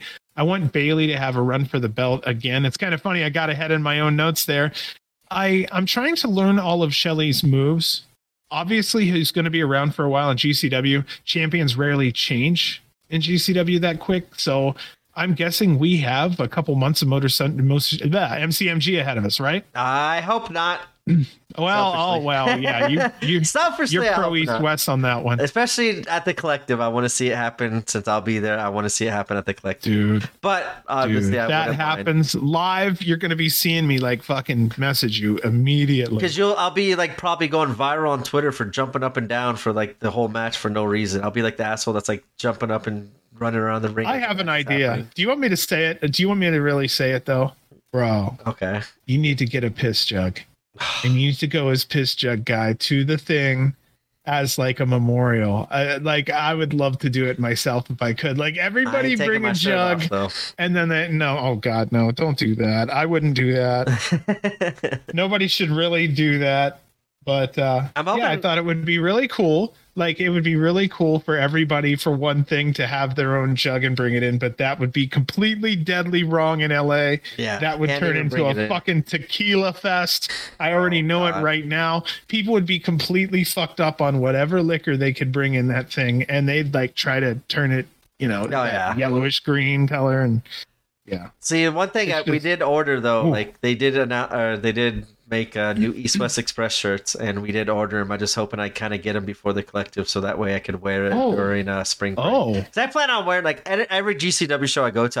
I'm mostly wearing a Jordan Oliver shirt anyway because he's on the card. But since there's a lot of events going on this night, and some of these shows I don't think Jordan has been announced on, but he'll probably be like thrown on there. A lot of them. I'm planning on bringing like 6 or 7 different shirts, pretty much one different shirt for each show to kind of stay fresh as well, because that's going to be pretty bad sitting there for 12 hours. But to kind of like represent like other shirts, like I think during Bloodsport I'm going to wear a Speedball shirt. I have Speedball, and I was going to save the East West Express shirt for the Joey Janela spring break, because like I said, that's the one biggest thing I'm hoping for is that they finally capture the tag team titles at the Collective. So the only thing I can really say about this match that makes sense is really this is one of those matches to be witnessed. Play by me is impossible. It'd be like a 45-minute situation just to watch a 20 to 22-minute match. I just couldn't possibly do it. So I'm just going to kind of go over some highlights or some things that I thought was worth mentioning. So first off, I'm interested in the dynamic of Oliver and Shelley. It's always a good mix between the two. I would like to see Shelley try to take that championship off of Oliver. I think that would be something very interesting. I would like to see that worked into a storyline where basically Shelley has taken everything from Oliver and he can't get anything back. That includes his JCW title. Who knows?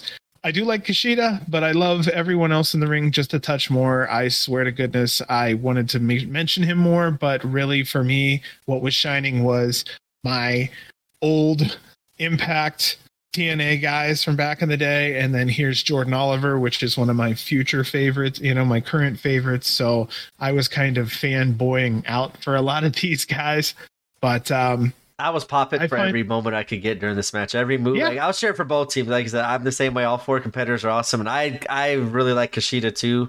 I really liked him in New Japan before he started teaming with Alex Shelley. But their tag team was so awesome in the junior tag division in New Japan. Like Kushida is a big fan because like I like how he incorporates MMA into the wrestling while still being a great actual like sports entertainer wrestler, quote unquote, like still doing wrestling stuff, not just MMA stuff, and making it entertaining. Like kind of like how Janai Kai, she's like not the perfect like wrestler, but her striking so freaking good. I like her as a striker, and I just like how Kushida is kind of Janai quality and striking with excellent wrestling to go along with it, and he's able to adjust and adapt to like all these different styles of matches that he has had over the years since I've been watching him. And I was kind of a little bit the opposite. I was rooting for Kushida a little bit more than normal because I don't know when we'll ever be seeing Kushida in a GCW ring again.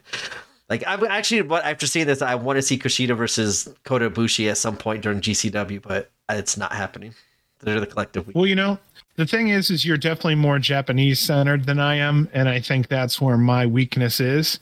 So the other thing is for me, no lie, if I was going this weekend coming up, I would be kind of lost on the DDT side. It would be my GCW people versus a lot of people who I don't know. And so to me, it would be almost equal to a local show, but I know the talent level is like way higher.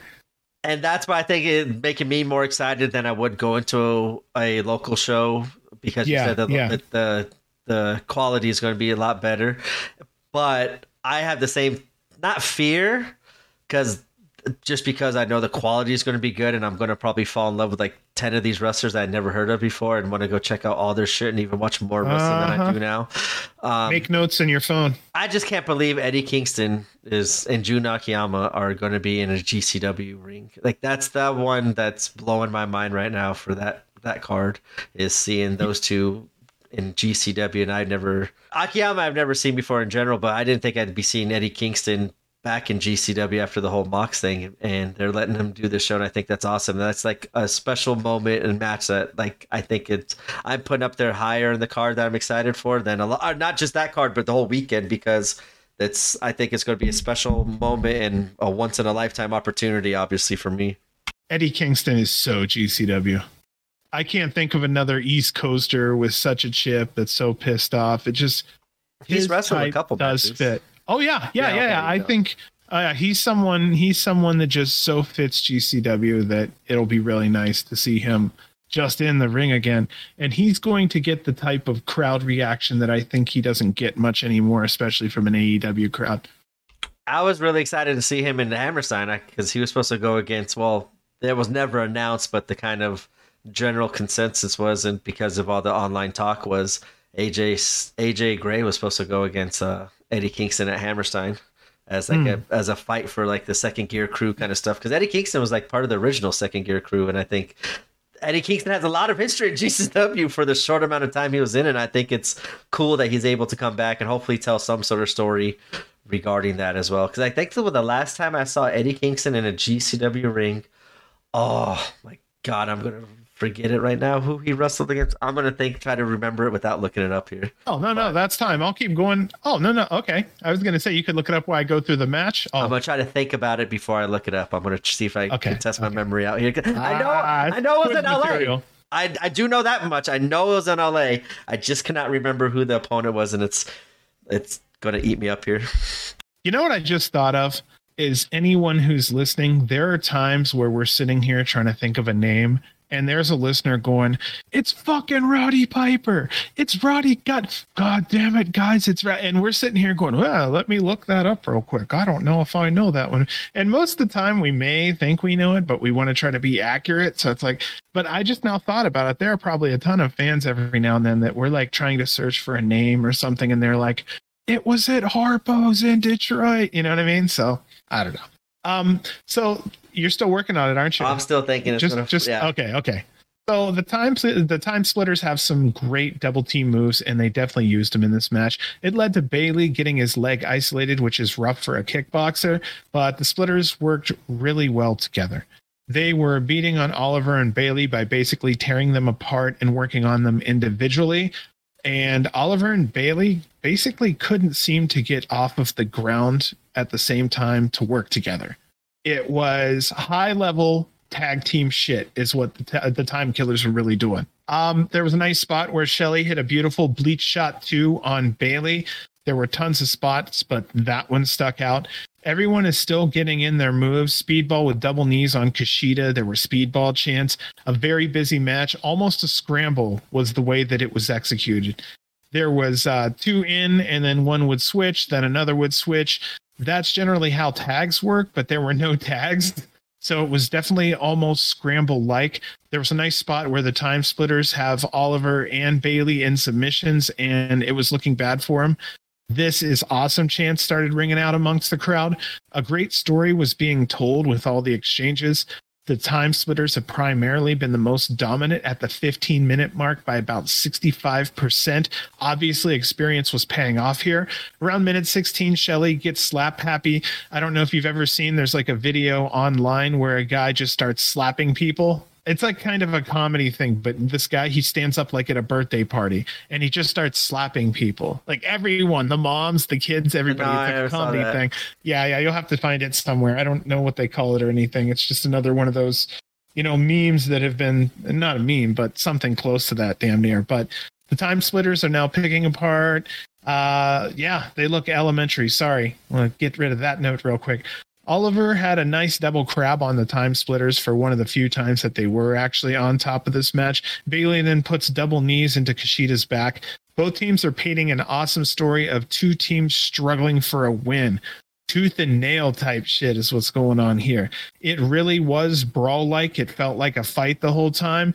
The last minute of this match, Bailey tries to rally. Oliver is down. There's no way he can help. The Splitters double team Bailey. Then they focus on Oliver. They do the trip down I-94 for the finisher. The Time Splitters pick up the win. So our winners here, the Time Splitters.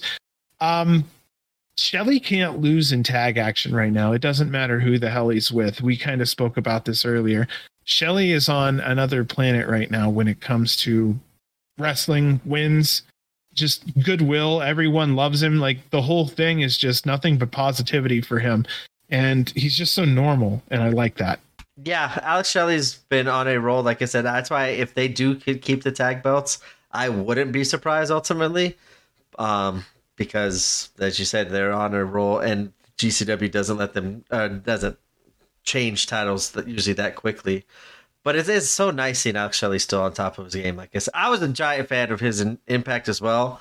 Especially, like I said, I think I said this before, when he was teaming up with Kevin Nash as, I forgot the name again. I think I forgot it last time too. Like he's like the camera person and stuff. And I noticed the same thing as you said. Bailey and Jordan couldn't get their timing right, and that just goes back to my earlier statement, was how crazy fast that him and Nick Wayne got so in sync with every single move, the timing and everything. And like that, we're talking about Speedball here, and Speedball's not also a tag team wrestler, but neither was Jordan and Nick at that time. They're singles competitors mostly. Right. And I still enjoyed watching them as a tag team. I just would love to see Jordan and Bailey somehow, some way still be a tag team or go against it. I want to see those two just wrestle against each other all the time. Oh, East West versus Time Splitters though. Yeah, what we could have potentially seen tonight would have been fantastic. Yes, absolutely. I think I'm going to have to call it here and make a crazy guess. I don't remember Eddie Kingston actually had two matches in. All I saw was two matches. I didn't see who it was. I'm going to get my two guesses were Chris Dickinson and Matthew Justice, but I think I'm completely wrong. I'm going to actually open it up right now and we'll see how completely wrong I am. And oh no, of course, to send me somewhere else, so I'll have to. Well, I'm just saying, I really can't wait for the Nick Wayne match. I want to get him involved in this somehow. This match would have been a match for the history books, honestly, but fuck the New York State Commission for tying GCW's hands in that aspect. I just want to say it. I actually don't mind it though, because they gave us the tag team of Jordan and Bailey. Like the one time I don't really mind them costing Nick Wayne is this, just because Speedball was the fill-in. I might feel. You're saying if it's going to happen, let it happen now. Yeah, just because Speedball gets a fill-in for Nick Wayne. All right, so Emma. Go ahead. No. I saw you kind of half celebrating or super pissed off. Which one was half celebrating? So Eddie Kingston last GCW match was at the UCC Center. I can't do calendar here. Holy shit! November 8th, 2019, against Effie. Over 3 years ago. I thought, but I was right. Eddie Kingston did go against Matthew Justice in GCW. Oh, cool. But that one was in New York at the Tribute to Homicide show, and they had in New York. I knew Eddie and Justice had a match. I just couldn't picture it, but I was half right, but mostly wrong. So, this is a match that had incredible potential. It lived up to quite a bit. The only thing that was missing was the cohesiveness of a team between Oliver and Bailey. That's nothing against Oliver and Bailey. They're just solid competitors, and they probably didn't have a chance to get everything together in the amount of time that they did. I do like the fact that this should have been East-West Express, but I have a feeling hopefully there's time to do this. Hopefully there's time to have this match happen. And I don't mind them not being on the same page because it makes it kind of a storyline reason of why the Time Splitters won, as they are actual tag team and the other two are not, and ultimately that's what did them in at the end. I do like how you could always fall back on that part of the result of this match. And that will lead us into our main event of the evening, as it is for the GCW World Title, as the champion Nick Gage defends it against Masha. And I really didn't take any notes during this match because I just wanted to watch it, just enjoy it, and then just talk about it because there's a lot. It was not a lot of crazy spots during the match. It was a decent match for what kind of, as you said, the handcuffs that were in. But I really like the whole story that they were telling during this match more than the moves, because commentary did a great job of building Masha up and kind of playing the sympathy card with her parents there, and this would be cool as to win the GCW title in front of her parents. And the way they wrestled, Nick Gage was beating the shit out of Masha and kind of like, hey, this is my ground. You can't sit there. This is still my yard. You ain't ready for it yet. And really showed Masha that she wasn't ready for it yet and was in control for the most part. But then whenever Masha did kind of hulk back up and kind of get back into the control and offense, she did an excellent job of getting her shit in and then all of a sudden going right back to selling for Nick Wayne and getting the crowd to start cheering for her more. And I just really like the whole storytelling aspects of this match more than the actual action going on in it. Okay, so everybody, I'm sure, minus maybe one or two listeners, have seen this match and what's went on with it. So I'm fucking sad. This is Nick's last championship match. This one. So you don't think that's for now, or you think that's for good? He said this was his last run. That was the whole premise of this run, was he wanted one more run. So do you think that's the end of him then, or no? Well, that I'm guessing that's his one last run. But run at the belt, or just in general in GCW? You think he still would come? Like, do you think he's going to wrestle in 3 months from now? Okay, let's have fun. Let's have fun. Yes, I think so. But I'm just going to go ahead and let's rip some Band-Aids off here real quick. Let me go down to the bottom of my notes. What I was going to say about him, and yeah, I'll just go ahead and cover this now, because this is what I was going to say after the match.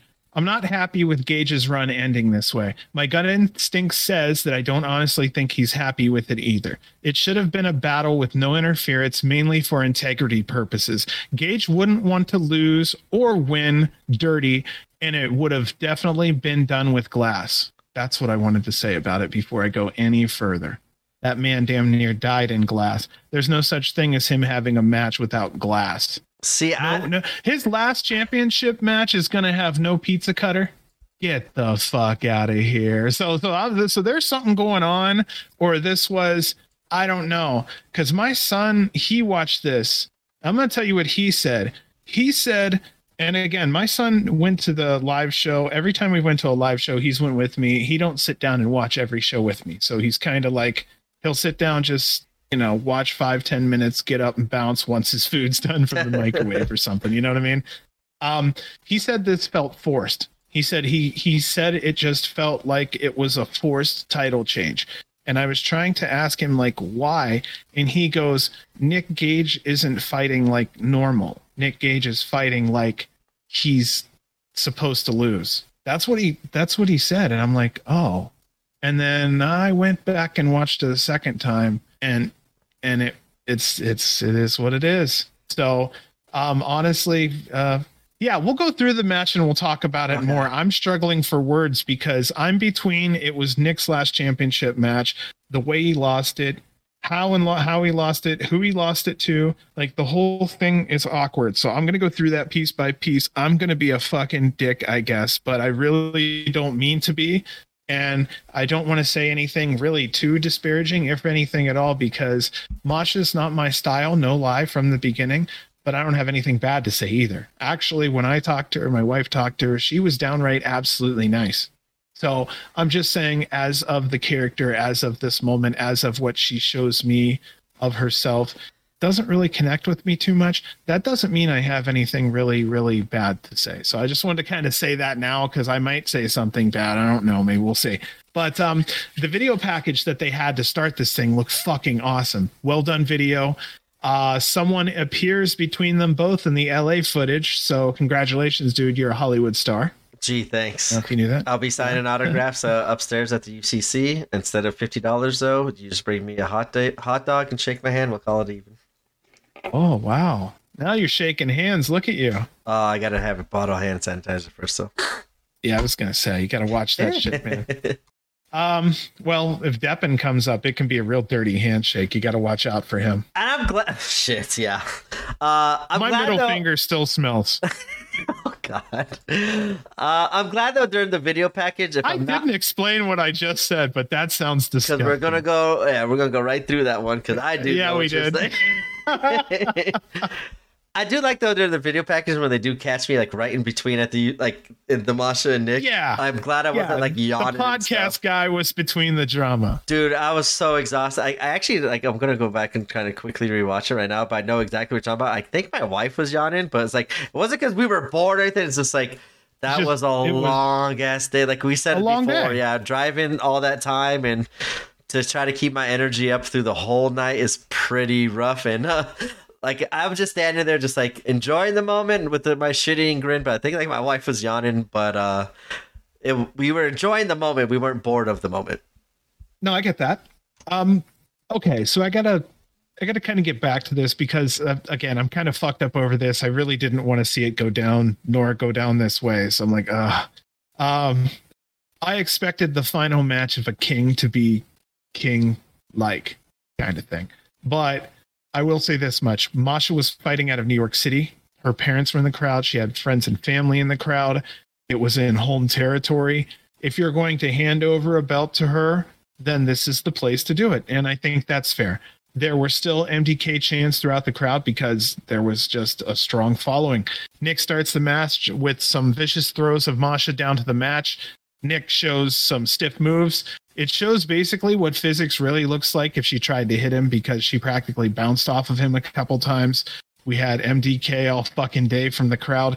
That's where I kind of almost wondered because what he was showing us in the beginning there is, hey, here's how it really goes, but here's how it's going to go. You know, like he didn't move when she was bouncing into him, and I would consider it a bounce because all she did was make contact and fall off.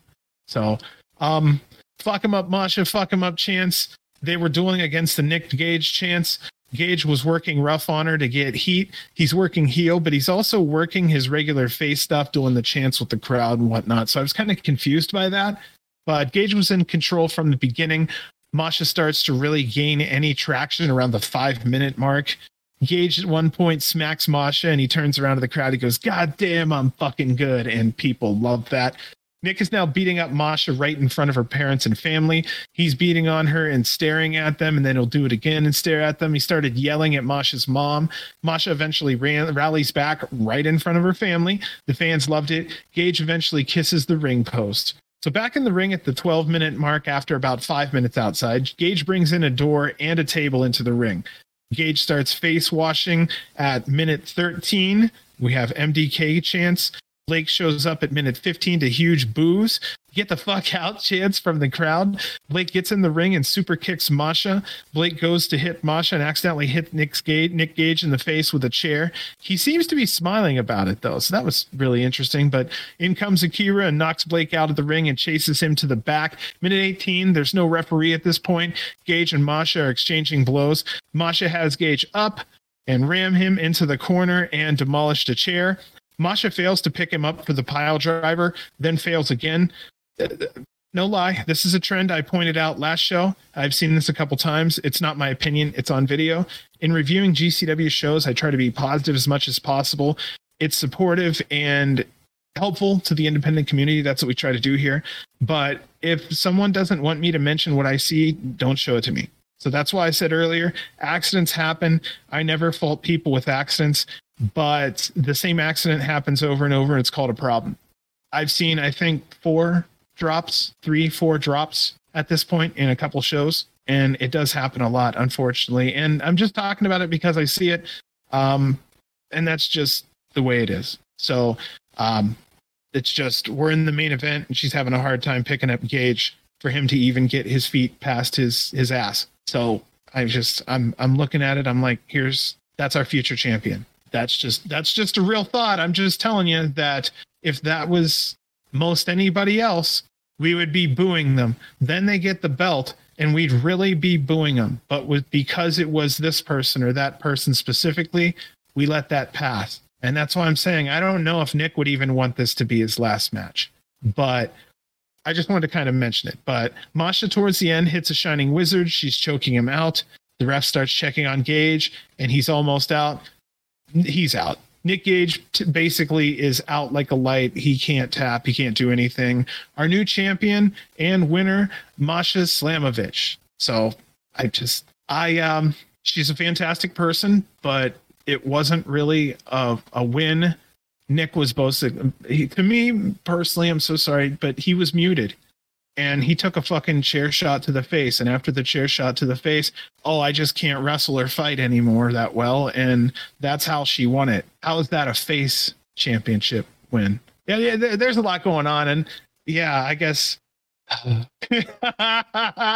want it to all come out of my mouth, but I don't want to upset anybody. And I don't want to sound hateful.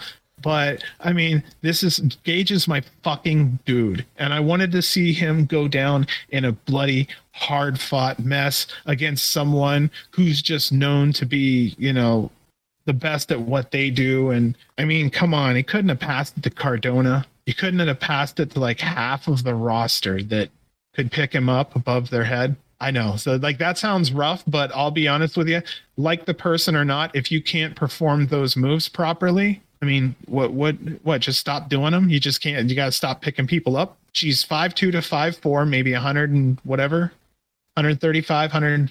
I don't know. Like, I'm just guessing. She had a hard time picking up Nick, who's billed at 225, I think, 215. Yeah, 215, I think. It's only 200 pounds, bro. Yeah, it's only 200 pounds. Let's not lie. Sawyer Wreck was having a rough time with Lufisto the night, the game.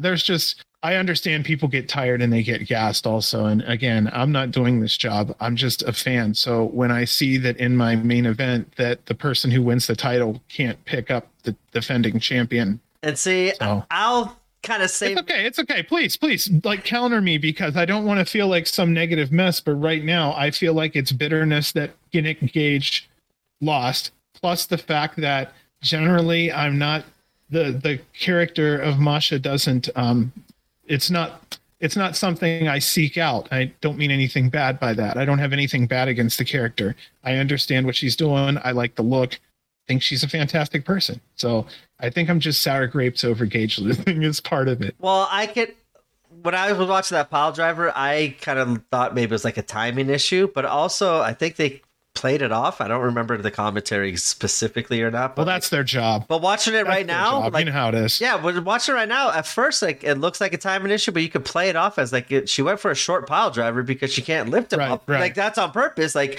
she didn't lift him all the way up because she can't, and that's playing into the whole size difference in the David versus Goliath. But also, I'm pretty sure I've seen her do a short pile driver before. Like, like that quickness where they don't lift him up, they just barely get him up and drop him. And I think that, for me, that's how I looked at that move, but I understand what you're saying too, and she don't do a lot of lifting. Yeah, she don't. And if you actually go back and look, she really doesn't do a lot of lifting in matches, and she stays away from that. That's why I think it's also strike heavy, is because she may not want to pick people up as much, and that's fair. That's all in the legs and it's all in the core, and that might not be her thing because she's a smaller person, and I respect that. You can't always do everything, and that's okay. And that's where I was going with it too. I know I talked to you right before the podcast saying it. Like, I've really liked Masha when she was like her striker. She was just coming out and just kicking and beating the shit out of people and putting them in submission moves. Like, I really like the simplistic style wrestling style that she had, because it was more like, I kind of like the MMA fighter. She felt like one of these MMA fighters that could come in and kick ass in wrestling, and that's how her character was at first. And then she started doing all these other moves and stuff, and she's usually hits them all and stuff like that. I think tonight, I think just with the pile drivers, I don't know. Maybe it was even supposed to be a short pile driver. I don't know. I could see that playing off. The one thing I disliked about this whole thing was, unless I dislike it if they're not going to go one route. So I don't like the interference either. If you're going to give Masha and she's going to be the champion moving forward, like past the collective and for these next couple months and next couple shows, not just the collective, then I think it should have been a clean win that would have meant a lot more for her. And it could have kind of give Gage. Yes. Yeah. It could have given Gage that time to, hey, I don't got it no more. I lost the belt. I said this was what I was fighting for. Kind of like a, hey, see you guys, like Gage kind of give a salute. I'm done. Like, because when he made that proclamation to Moxley, he's like, I'm fighting for the belt. Like, it seemed like if he lost the belt, he was done. In my first recall of that. That's why I was asking you specifically, not just championship match, because you kept saying championship match is his last match. I said just playing in general. Do you think he's going to wrestle again? And we'll get back to that later. But yes, I do believe so. But yeah, okay, we'll get back to it later. But you made a good point. See, for me in my head, I'm like, oh, that's it. You made a good point. Yeah, he actually absolutely can wrestle again. Just damn, do you really want that as your last title match? No glass, hardly any blood. You can't even use your gimmick pizza cutter. Like, come on. But that makes it all, in my mind, that makes it a perfect storm for Masha to win it. Nick Gage wasn't able to do what he usually does to win it. Exactly. When you said, his weapons were disabled from him. Like he was unable to do, well, like GCW, they were unable to do what they do best in that ring. When that is taken away from them, that's what made them deadly. That was my... Oh, my God. Everything you just said made sense in my head. That's just my... my gosh. I'm just playing counterpoint because... Wow. No, that was smart. I can't believe I didn't think about that. Good stuff. But here's where I'm upset, where if... Well, I won't be upset. I won't be upset if she's the champion for 3 months and this is the way she won it, unless she turns heel in some way or Akira becomes a constant. Like, I didn't like how... If she's going to be your champion for the foreseeable future, why she didn't just win it cleanly? Because it would have just meant so much more around her, the situation. It would have made her look stronger. This is about a woman winning the championship. You should not have needed in any way a man's help. Yes. I could do it myself, goddammit, because I'm the toughest there is. That's how a champion feels. That's why I'll be upset if she stays champion for a while, unless they kind of have a little bit of fuckery happen during her matches that help her keep it. But if she's going to lose it at the collective, I just assuming so, I'm all for it being kind of like a transitional champion, because they told the story during this Cardona. They told Give me Cardona with Steph. Sorry. No, that's what I'm thinking. That's why I'm thinking maybe that's why they introduced Steph DeLander here, where Masha couldn't win the belt by herself, so she has to, when she goes this one time to prove it to herself, she might tell Akira, hey, like she might, like they could play this off storyline. Hey, I know you came out and helped me. I appreciate you. I love you, but I got to now, it's time to show them that I earned this and I can keep it.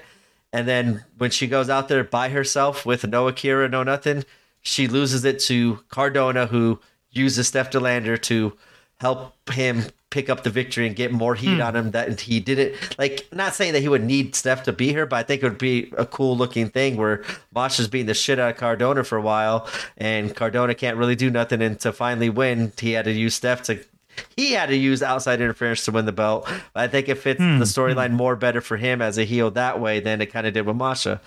If they keep Masha the champion but they turn her heel where she needs bunch of stuff to win, then I'm all for this title victory. What did I say? Yeah, I'm all for it. But if they kind of keep her to try to now let her win clean and be this destructive force that doesn't need any outside help, I'm going to not really like that decision, because you needed help to win the belt against Nick Gage, but now you don't need the help of anyone to win the belt against, or to keep the belt against other people. It just doesn't make sense to me in that way.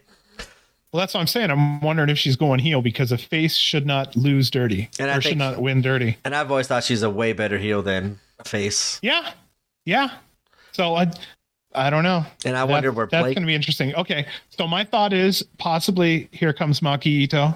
I'm thinking the possibility is, I'm thinking she's like, how dare you shit on the MDK gang? Yes, we are a gang. You have to fight us. Yep. Not just Gage. I'm one of us. Let's have this shit out the collective, and then what happens. You said that, which and is I the love possibility. That idea. I love it. It makes booked sense. strong anyway. Yeah. So I just did love that. It's idea. one idea. Another one is that see, now if Chelsea was still around, Chelsea should have went for it. Cardona helps Chelsea cheat to win, and Chelsea gets the belt. Then we have Chelsea and Matt now. And just for fun, we could have Matt fuck over Chelsea for the belt, or she does the Hulk Hogan finger poke of doom lay down. Yeah, which is totally Cardona. It would fit right. Finger poke of doom. She lays down. He takes the title. We would boo our asses off. It's an idea. It's just one idea. So that's one idea I had. I had one other, but I can't remember it offhand. But yeah, I could see them trying to have a female do it, and then somehow there's interference there. But in a perfect world, I would say it's either Gage says I want a fucking rematch, or he could ask for a rematch in a cage where there's no interference. Well, that's one idea. Well, you have Maki is another idea. Here's what I thought.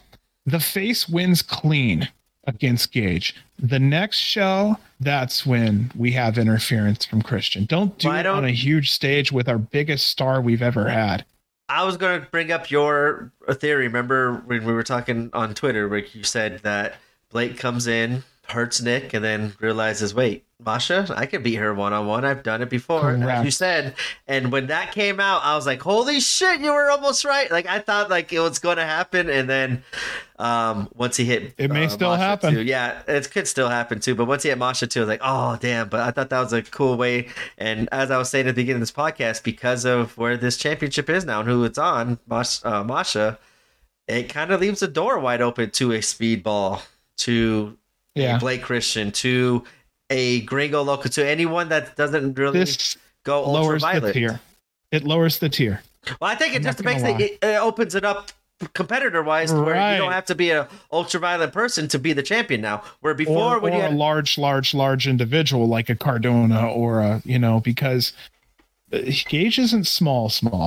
No, but I'm saying like like you don't have to do that stuff like where you're going against Nick Gage, you're going to have to get outside your element and be the underdog, where now you could fight Masha in a one-on-one. Yes, she could get violent too, but she wouldn't, like, the chances of her getting that unless she felt like her back was up against the wall, and then she has to use all the fuckery to win. I just think there's a lot of, it's wide open now in my opinion, and I love it because I can now see anybody be the champion. I can see Masha keeping it for a while. There's a lot of different options they could do, but I think it all starts at the collective, but nothing has even been announced with that, and that's frightening to me that now you have your G's. It would have been the same right now with Nick Gage, except they announced after this match that Nick Gage will be at the collective teaming up with Maki Ito, but as of right now, your GCW title holder, there's 10 different cards on there, and I have been following it pretty good, but I don't think I've seen Masha announced for any of the collective shows, and that's kind of scary that you're going into your biggest weekend and your champ is not announced for any shows, and you're 6 days away from the collective, and your champion. And that okay, so my turn to go heel here. And this is interesting. Look at us tonight. This is the one show where we might have to not promote it as much because we're not as positive. This is the one I have to say.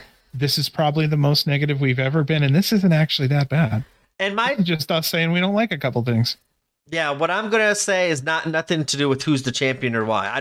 It didn't matter who you had as a champion, who would have beaten Nick Gage. I thought it was the not smartest thing to do to get rid of your face of the company, and they are the champion, and remove them from the title picture going into the collective, and you make the title. It's like right now, if John Cena loses a show before WrestleMania, and now and then John Cena's not on it, and the person who beat John Cena's not on WrestleMania either. Like, that's what I feel like it's left up in the air.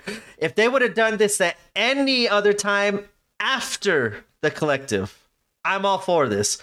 I'm all for it, and it doesn't hurt the collective at all, but I just thought it was not. I called it dumb. There's move. a surprise coming.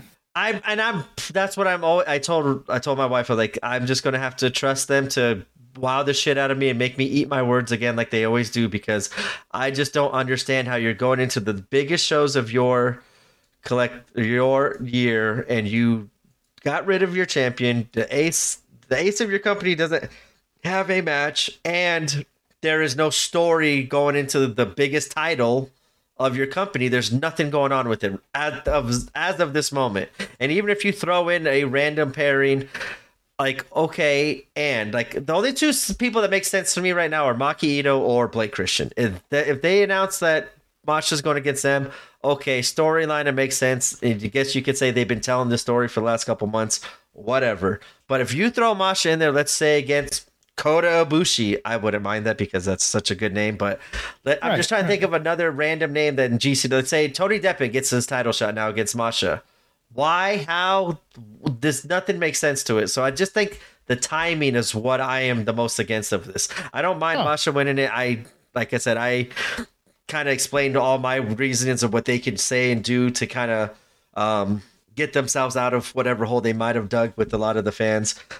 But I just think it's inexcusable that the last show before your biggest show, that you don't have your champions on the card. There's no storyline for the champion, and it's hard to sell tickets to that. And then they could say that we don't have to. We already sold it out before this. Right. Okay, but there's a whole weekend. A whole weekend. There's 10 shows. So I just the timing's questionable in my mind, and I just don't.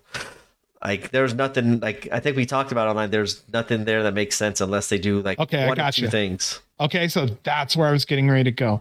We have to trust that generally GCW always gives us what, we want. And so this was done on purpose. So if this was done on purpose, what routes do you have to make the fans happy overall with, like, Maki? I don't know the best way to put it. The only one. So what are their options? Maki beating Masha, I think, would be big over, or Blake getting the chance to go against Masha beating the shit out of him and still winning and retaining. I think that those two things would make the fans happy. If you have Blake Christian beat Masha for the belt, the fans are not going to be happy, and there's going to be a riot. There might be a riot. I love him, but boy, would people go nuts. So what I'm thinking is my thought process is we have Masha to Maki, and then here comes the Indie God, and he fucking just destroys her for heat. And from that point forward, Nick Gage comes back. Yeah. He has to defend his gang. That absolutely makes sense. I just got the next 4 title changes, let alone all the matches that can go in between. Yeah, that would make sense. I'm for hire, bro. I'm for hire. No, that's one thought though. Is Maki? What was the second one you were thinking? Is like a rematch, or are you thinking Blake versus Masha? Masha actually winning. Okay, that's still blocking Blake, or someone big maybe comes in and blocks Blake from doing it, and that kind of goes into another interference to help Masha out, which could be a thing. I mean, we've seen it happen more for heels than faces, but. I could see it being a thing, and I don't know. It was, the whole situation was weird, but like I said, I don't care that it was Masha that won. The timing just doesn't make sense to me, and there's a reason. Yeah. There's a reason. They're going to give us something, and it's a perfect time to do it. So if they're going to hollow us out like this right before the show, they must be ready to sink in something beautiful there. Yeah. And again, but yeah, my son was just like, they're just giving this to her. That's what he felt like. And I'm just like, he sat down for a minute and a half. He total 5 minutes. He sat down for a minute and a half, and that's what he extracted from the match.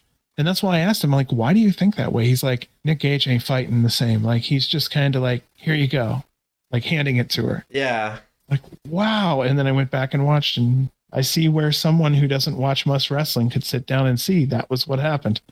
Yeah. So I don't know, but I want to get back to this because, again, I think I'm more sour grapes over the situation with Nick Gage losing. Also, I'm still motherfucking cranky from Los Macizos losing. The Los Macizos, anybody listen, dude, those are my fucking guys. And I lost them. So now Gage is gone. I'm like, shit, what's left? Jordan Oliver's going to lose his belt. And then we have an Extreme title that's going to, I don't know who. And I'm going to cry. I think this could be the start of a new, like not a start of a new generation, GCW, but like a kind of a reset, a little soft reset here. And I'm all for it because I was thinking they should have done this last year with, well, this was before the collective, but like with different people. And like I thought there should have been a kind of a passing of the torch while still doing a bunch of cool stuff with the Nick Gages, the Alex Colognes, the veterans of GCW, while elevating the younger talent. And I don't want to say some of these names, but you could guess on your own. They're not with GCW no more, but there were some. Oh, that's cool okay. That's okay. They could have done. You're trying to explain your point. It's okay to just man. But so who are you thinking? You're thinking back then. You're thinking when 440 they had Atticus. Like the kind of like a youth movement kind of thing. Yep. That's exactly what I was thinking of. If there was 2 or 3 other strong ones that would willingly stay around for another year or two, we could have another youth movement situation. If they would bring in Brogue Finley more. And then keep having like, what's her name? Fucking wow. How did somebody just skip my head? Billy Starks. Like that could be the youth movement moving in. Mathers. Yeah. Dylan McKay. I like him off and on, but I like Alec Price is another one. Like there is a movement going on there to a degree. Yeah. We always talk about as long as they don't lose ticket value for the sake of faces, like, what I'm saying is you don't want to lose too many stars because you're trying to just bring a bunch of young people in. You can see that at CZW right now. Oh, yeah. That's why there's no star power over there. I'd love to watch them again, but honestly, there's nobody there. So, I think Rich Swann and Griffin McCoy are the only 2 names I could see. Yeah, you're not going to get too much on there, and that's just how it is. But now I'm like, well, shit, where do we go from here? The potential opponents now has opened up for the championship belt. So I do see your point there. Who to defend against, man? Those are the only 2 right now that make sense is Maki and Blake. Other than that, stories, yeah. Other than that, I'll be honest, I don't even care. Like I got one for you, and maybe this is because a heel just wasn't thinking. But Blake is taking on Masha and Akira. Maybe he needs to have a female to assist him, or even just another male and do an intergender to assist him, because he's taking on 2 people right now. I don't know, unless Akira's just the side kind of thing. Yeah, I don't know, because there's a lot of confusion. Now, when there's confusion, that's because there's something missing that we don't know. So I always err on the side that they're doing what they know what they're doing, and we're just waiting for it to develop, because I've seen quite a few GCW things take months to develop. So.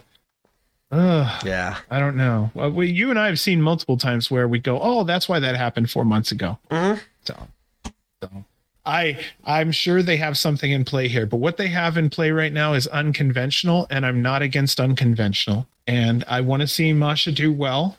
I'm just sour grapes that Gage lost, so I don't want to be too hard on anyone. And like I said, Masha's a fantastic person and was absolutely wonderful to me and my family. So I don't want to sit here and go, no, it's just in my head, Gage is going to go down with a fight against a mountain fucking monster. Like, to me, yeah. And it's supposed to be to take down Hogan took Andre. Like, it takes somebody huge. It's going to take, I don't know. And honestly, though, when we review the next show, if Masha's title defense is going to be anything like how it was her first match, I think we're all in for a treat, to be honest, because that was a crazy, fun, insane, and not a conventional match that we've seen in GCW in a while. And I'm all for it if you're going to restart it and kick it to another level and do a bunch of crazy shit. That's not just deathmatch stuff, but kind of what they did in Toronto. I am all for what the possibilities could be with Masha. I just really hope for her and for the fans' sake that it ends up well. That's really what I'm looking for. Fans were very happy, though. Jeez. Fans were very happy, though. Wow. And God, I'm dying over here. And they chant, you deserve it. Shit, man. It is actually getting late. That happens. Yeah. But Masha grabs a mic and says she wants everyone to know to never take no for an answer, never get up. Anything's possible. And I like that message. I think that's a really good message. Masha's parents enter the ring, and New York, New York plays from Frank Sinatra, which I thought was a kind of a classy thing to do. I really did like that. So this is where I throw it back to you and see if you have anything else to really say on this one. We said a lot And let's see, how can I wrap this up? Because I don't want to make it sound negative. It's just, I expected a different ending. I expected a different ending for Gage's last final run. I expected more violence for Gage's final run. I'm not against a feel-good moment like we're having with Masha. Just because her character's not my style doesn't mean I dislike her, nor do I think that I should, count too much against her. I try to call what I do see. So if I see her unable to sometimes pick up somebody, I don't mention it. When it happens 2-3 times a match, or when it happens matches back to back, I'm going to be like, hey, we kind of have something here we need to watch out for. So otherwise, though, I think that's everything I have to say. Yeah, that was keeps us on our toes. I always like that as a wrestler. Like, they're doing obviously something right. If we're spending how long just talking about all the possibilities that could happen. That means they've opened a door and have a lot of good stuff and cool stuff that we want to see, that we've even talked about. And I think that's a good way to kind of start off. As I said, if this might even be it for Nick Gage. I highly doubt it. As you said, I don't think he would want to go out that way. He wants to kind of go out like how Manny did. No, you go out fighting in a bloody fucking heat. Yeah, exactly. And I do think we'll see him back too. I think I would be nice to see either him come out and kind of cut a promo at the collective, kind of teasing. Like, it might be it, and Blake come out to kind of get that extra heel shit, and Nick Gage is like, hey, I wasn't saying I was fucking, like, Blake all dancing, like, haha, you're out of here, I don't have to deal with you, and Nick Gage like, I was just saying I'm done with the belt for now, I'm not done wrestling your ass, and boom, go after Blake Christian. Right. I just think there's a lot of fun stuff that could be done, and I'm excited for it, even though, as I said, I'm questionable on the timing, but as you said, I'm not counting GCW out to kind of knock my socks off and make me come back on this podcast after the collective and say, I'm sorry, I will never question you guys again. That was an awesome decision. Well, what's going on is, I don't know how many times I have been like all emotional, like, I can't believe they did this and I can't believe that. And then a show, maybe 2-3 shows later, I'm like, oh, that makes fucking sense. Yeah. And every time I heard from people who were in the industry that have been around a long time go, well, you're only in the middle of the book. So don't judge the entire book by this chapter.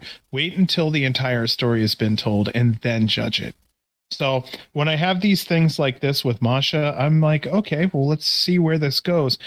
Always assume that they did this on purpose, because obviously they did. They put a lot of thought into something behind the scenes. What's interesting is neither of us actually have her carrying the title for a long time. It's more or less like we're thinking it's some part of some story with moving parts. That's what I'm thinking.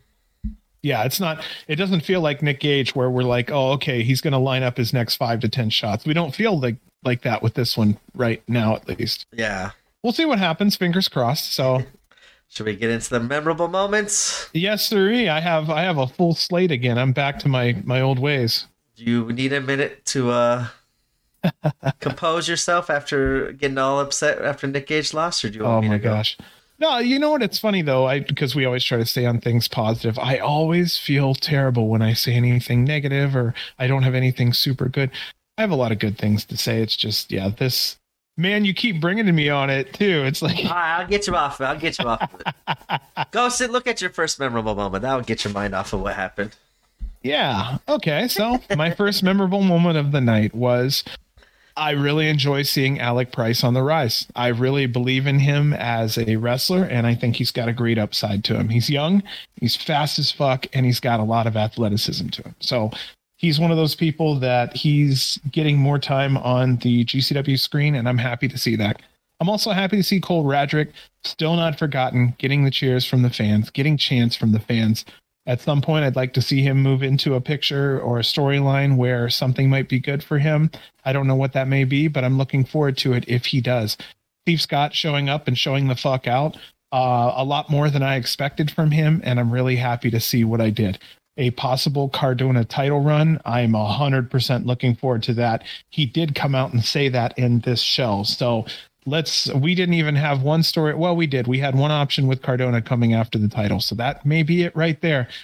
Seeing Homicide perform, it's always a treat. It's always nice to see. It's like B-Boy, but just on the East Coast. It's just instant respect and love.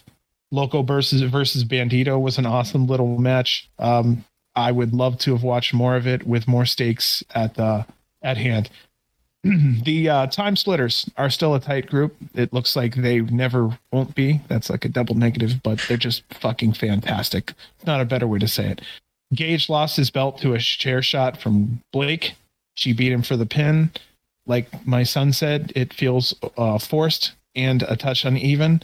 The chair shot was the equalizer, is the way I've also been told by my son.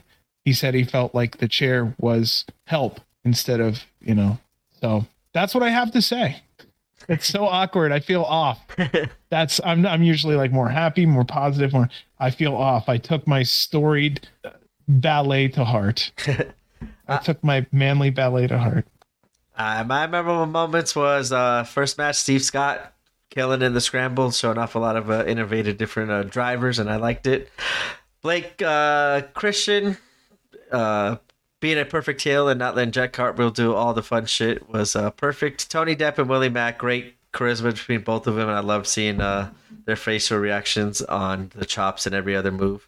Cardona, Homicide. Cardona once again killing it. Nice to see Homicide. That's another matchup too I never thought I'd see, and it was cool seeing it for the first time in GCW. Nice to see Homicide back in GCW ring, and hopefully we get to still see Cardona wrestle for GCW. Los Macizo, Sawyer Wreck, and Rena. I just wish that was an AC, but other than that, it was a pretty fun match. And Los Macizos 0-3 in the last 3 tag matches and putting over talent. Fuck. It sucks, but I am kind of glad it's hopefully will lead to a singles push between both of them. The 4-way tag match, just 4 incredibly different tag teams, and they all got their shit in and had a fun and entertaining match. Gringo versus Bandito. That was a fun and entertaining lucha match. I want to see that one ran back and given more time. The Jordan Oliver and Mike Bailey versus Time Splitters. I've wanted to mention this, but I totally forgot. It was the longest match of the night with 21 minutes, and I'm so glad they got that much time with all 4 competitors because I thought that was a pretty fun tag team match. And then, yeah, of course, holy shit, at the end, we have a new champ, Masha Slamovich, ready to start her reign as the GCW World Champion. And I just wonder what's next for Gage. I wonder what's next for Masha heading into the collective. And I just wonder what's question marks going into the collective. We'll see. And it's going to be interesting to see what happens during most of those GCW shows collective weekend. And luckily I'll be front row there to see everything happen. Hell yeah. And, yeah, that was a card. It was definitely a card. Totally different than what I expected. I just expected a simple, easy, fun Melrose Ballroom show. I didn't expect title changes and the crazy action that we got. Like, it did. The action was good, but we're not sticking syringes in dicks or anything. Yeah. I mean, come on. Yeah, definitely not doing that. But overall, I think it was a very talk-worthy Some show. do. Yeah. I'm not dropping any letters or names. Dude, we didn't have to drop any fucking letters, but that's a new low. We're finding out, if anybody wants to know, we're finding out that there was a wrestling match tonight with a bunch of stupidity, including that, and I'm just like, that's a new low. And I guess you said the fans were chanting that they wanted a refund or something? Yeah, God, a mixture of other stuff. Hey, oh my gosh, what a fucking mess. Oh my God, what a mess. Yeah. I don't even know what to think. Like, I can't even register that. Yeah. That's a whole other level of what the fuck that I'm kind of confused. Yeah. That's not even like, it's just weird. It's not even like pushing a level that it's just weird. Okay. I said, luckily, but we don't have to talk. What a weird show.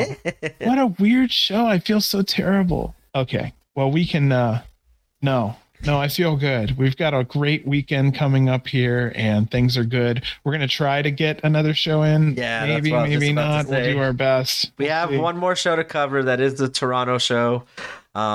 And yeah, we're going to try here. We're getting close to the collective and I got kind of a busy week going into the collective and getting all stuff ready. So we will try to get fully caught up before the collective. If not, we'll just, instead of 10 shows, we'll make it 11 that we will review in some way or fashion, either be long form like how this one was, or maybe we'll just put like 3 shows together, just kind of do a normal size podcast and talk about 3 shows at once. And yep.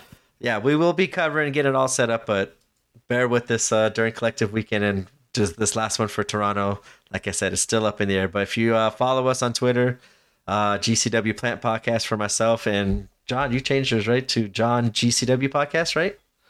I don't. What's my name now? I think that's what it was last time I saw it. God damn. Okay, what am I today? But I will be posting a little bit more here on Twitter. Yep, John. I'm under John GCW Podcast. Yeah, lucky guess. We follow us on there. We will keep you updated throughout the week and collective and heading into it of our podcasting schedule and everything else. And if you want a sneak peek of the podcast, probably just watch my Twitter all collective long, and I will be constantly tweeting out shit all day long because there's gonna be a lot to talk about, I think. Oh, there's gonna be a lot to talk about, that's for damn sure. All right, John, you want to send them out on episode 53? 53, we're getting up there, man, little by little. Yeah, 53. I had to question myself there for a second. I'm like, when was 52? God, this has been a long week recording. Well, and like we're up here. This is a nice late night Saturday night, and we're just trying to get through it, and we made it. So yeah. All right, bud. Let's do this. Let's do this.